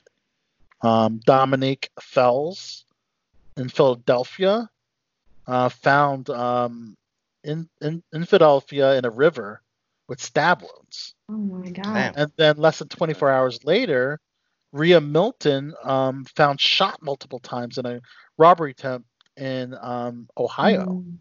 So that's sad news to come out of that. Although it's a big step towards gay, lesbian, transgendered rights. But then and that was a 6-3 decision. Kavanaugh was one that voted against it. But this is kind of a blow to the transgender civil rights. The Trump administration finalized a regulation that removed healthcare discrimination protections for transgender patients. Obviously during this pandemic, this is it's important to have. What does that mean, healthcare discrimination? What does that mean, healthcare discrimination? Healthcare discrimination protection. What does that mean? Basically, healthcare providers can't discriminate having transgender because obviously there's hormones, there's more expenses being involved. They're not allowed to discriminate against the transgenders. I think that's what the rule states. Oh, okay. And apparently this happened in the 4th anniversary of the Pulse nightclub shooting in Orlando, where 49 people were murdered. Trump announced, his administration announced that on the anniversary. Talk about bad timing for the Trump administration. Well, it's the same way that, Trump wanted to have his first rally in Tulsa on June 19th. In Tulsa had famously one of the worst episodes of racial violence ever, where they burnt down a section of Tulsa called Black Wall Street back in the early 1900s. God. So I don't think it's called Juneteenth. I seriously doubt that he picked that date for that reason. He didn't. Yeah, he didn't. I mean, but, yeah. No, it's the same way. It's the same way that the administration didn't decide to announce this, the 4th anniversary of the Pulse nightclub shooting. I'm sure any day of the week is going to be a horrible day in history if something bad happened. Right. I think we could argue that if the person in question, DJ T-Rump, wasn't the person that he is. But because he is, you kind of get led down the same road. I fail to agree that he's gonna let me have my rally on a place where Black Wall Street was burned down because of that. Well, it may not have been intentional, but it's still not a great look. Yeah, but I mean, you have to feel credit for him even knowing what those days are. The transgendered community, obviously, this is a big setback for their health and their lives if they're going to, I guess defund those protection plans. I guess that's what it entails. But also on Pride Month, they're actually going to throw in some LGBT love to She-Ra and the Princesses of Power. So they're actually going to center a gay romance between Adora and her best frenemy Catra. So I guess just in time for Pride Month, so that's going to be like a kids show that they're doing that on? Yeah, that's a little. Would you say it's risky or? Well, not necessarily. I mean, it's not like they're going to have like hot girl on girl sex or anything like that. It's just going to be. It's just going to be. Right. It's just going to like have like the same kind of like romantic undertones that any romance would have on a kids show. I'm assuming on a cartoon. Wait, is this a cartoon with a real shitty animation? Yeah, it's not the the curvy, sexy She-Ra from the 80s. She's more anime style. It's like an 8-bit style. Yeah, of animation. They kind of they took out that that aspect of the But I guess I'll close out with some rest in peace acknowledgments. People that have passed on include Jack Turnbull, acting coach and teacher, who coached Haley Steinfeld. Amanda Stenberg had died at the age of 72 after a battle with COVID-19. So another celebrity had passed away due to COVID. Pratt Brimer, the well-known puppeteer, who did the puppet work for Bill Murray's Gopher in Caddyshack, had passed away at the age of 70. He did a lot of puppeteer work. I just watched that for the first time last week. You're kidding. No. How are you the king of the 80s and not seen Caddyshack? That was very early 80s. I've seen parts of it before, but the first time I sat down and watched it from beginning to end. Yeah, Lamb Chop's Play Along, he did that as well. Short Circuit, I guess he did some puppeteer work for. Oh shit, Johnny Five. He did a lot. Cool. A lot of other characters, and General, you know this guy, Denny O'Neil, he wrote and edited Batman comic books.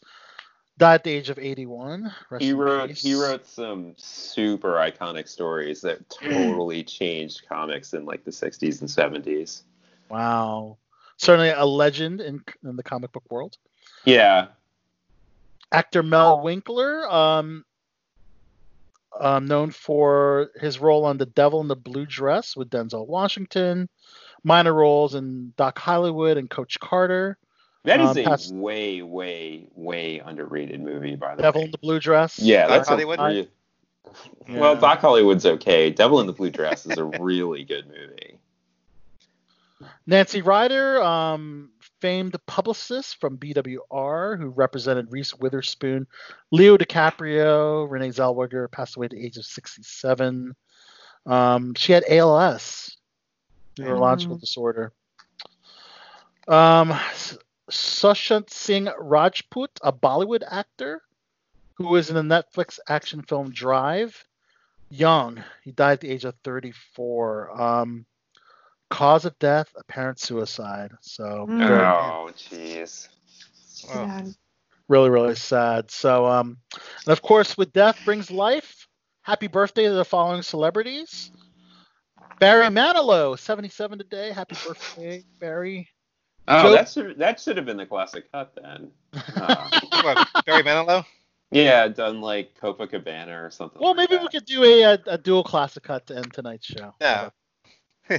I think General rated Barry Manilow's wardrobe. Joe Piscopo, 69. You get that reference? Do you get that reference? Did you? Did you get that reference? Did you raid his? It's from the Breakfast Club. Oh, okay, yeah, because that was Mr. The teacher. What was his name? The principal. The principal. Yeah. Mark Lynn Baker of Perfect Strangers, 66. Did you mention Perfect Strangers the other day? Cousin. Who's your Cousin Larry? I think so. Yeah, he was Cousin Larry. Actor John Grease, Napoleon Dynamite, 63. Wow, he's older than I thought. Which one is he? John Grease. He's the older brother, I think, right? And he's 63 years old? Yeah, 63. Who, Kip? Wait, hold on. I gotta find out who this is. Look him up. Director Bobby Farrelly of Something About Mary, part of the Farrelly brothers, is 62. Actor Thomas Hayden Church is 60. Actor Greg Kinnear of House of Cards and many other great projects is 57. Actor Jason Patrick's 54. Will Forte from Saturday Night Live is a big 5. Arthur Darvill from DC's Legends of Tomorrow is 38. Jodie Whittaker, the female doctor from Doctor Who, is 38. Manish Dayal, the resident, is 37. And Kendrick Lamar, rapper sensation, is 33. And actor KJ Apa of Riverdale is 23. That's birthdays today. No, he played Uncle Rico, not the older. He was the brother. uncle. He was the uncle. Yeah. Yes. He also starred in this movie called Joysticks from 1983 that I like. It's like one of those like sex comedies that takes place in an arcade, like very 80s, very 80s. Sex comedy. a pretty obscure movie, but he was one of the main stars in it. Those are one of the type of when he was movies younger. that you can't find on cable or on demand. You're gonna have to go somewhere else to find it. I think it might be on Amazon though. I Oh, think I saw okay. it on Amazon before. So it's getting late, guys. Yeah, no wrestling. Don't even go wrestling. Yeah, well, WWE for next week. Oh, I know Vanessa's dying to talk WWE with her now. No.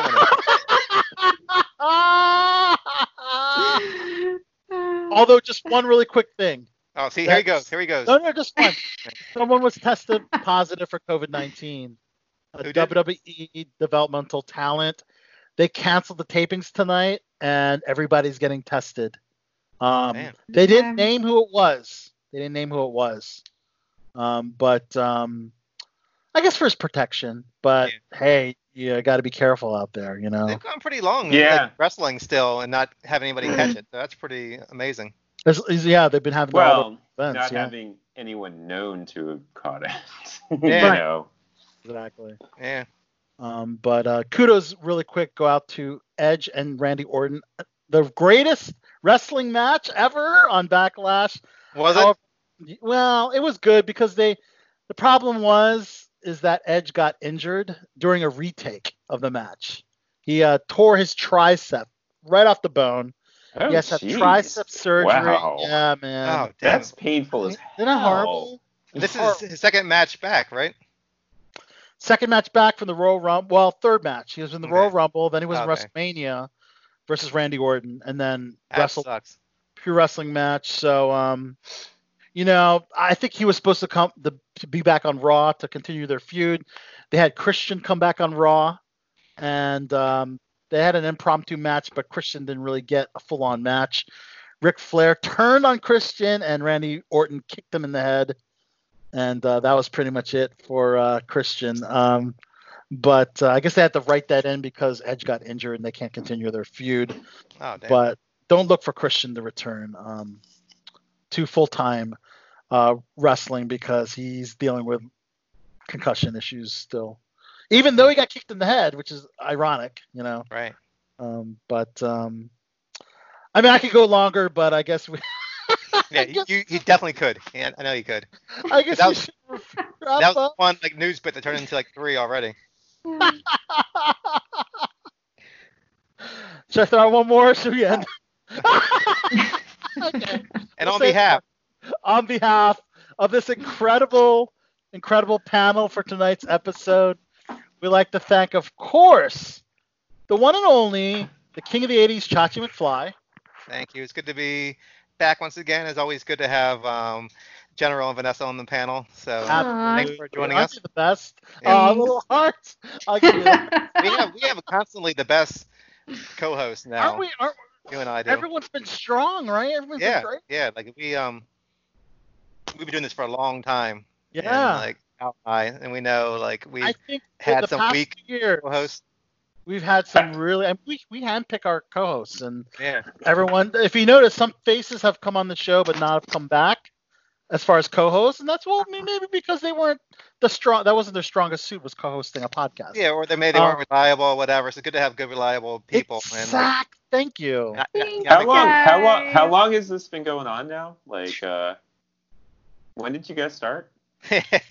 Well, I mean, I like to think of Below the Belt Show 2.0, because prior to that, it was started as a purely wrestling show. So that was a good that was back in 2006 or 2005 or 2006 when we started the entertainment show. Yeah, but we go even longer than that. Like I think we're officially the longest running entertainment podcast around. That could be that. Yeah, I think that's legit. That is a legit gig. You guys should really play that up. Get some of that sweet Casper mattress money from that. We need someone to help us with that. We need someone to help us find those people. But anyways, guys, let's go ahead and introduce the rest of the panel. The man with the calming presence. I'm glad you found her glasses, which you thought you lost. Yeah, that was a little. Mike the General Zod. Mike the General Zod. Thank you so much. The loudest calming presence in history. I'll get better. I think the next time I'm on, I may be in a different room. So there you go. Yeah. I make fun of you about that, but you do crack me up. Do your kids have a bedtime? Because that's a little late for them to be. Yeah, it's like 11 o'clock. Do you not enforce their bedtime? Well, I've been on the show all day this whole time. Go back in that interview and watch Madison later on, and to see how he just stops during the interview because of General making all kind of noise with his family. We will. And last but certainly not least, the lovely and talented singer extraordinaire, actress extraordinaire, YouTube sensation. Plug your YouTube show again. Oh, thank you. It's The Crowned Survivalist. Nice, The Crowned Survivalist. Yeah, thank you. Check it out. And a lot of good, helpful hints and tips. Yeah, life hacks, stress hacks, anxiety hacks, just how to live better and be a better person, basically.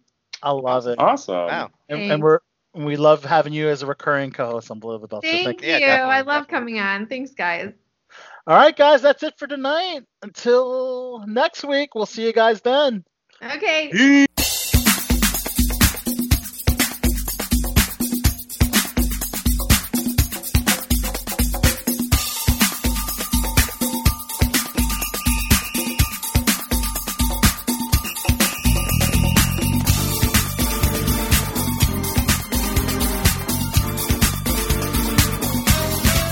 Her name was Lola, she was a showgirl with yellow feathers in her hair and a dress cut down to there. She would merengue and do the cha-cha, and while she tried to be a star, Tony always ended on across the crowded floor. They were from 8 to 4, they were young and they had each other. Who could ask for more at the Copacabana, the hottest spot on the Havana, at the Copacabana. Music and passion were always a fashion at the Copa.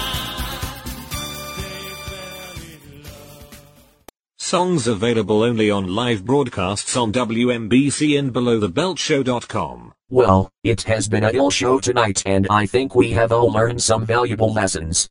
This is your bot for the Bad Boys of Baltimore saying, until next time, keep chilling. Like a villain. Goodbye, goodbye, goodbye, goodbye, goodbye, goodbye, goodbye.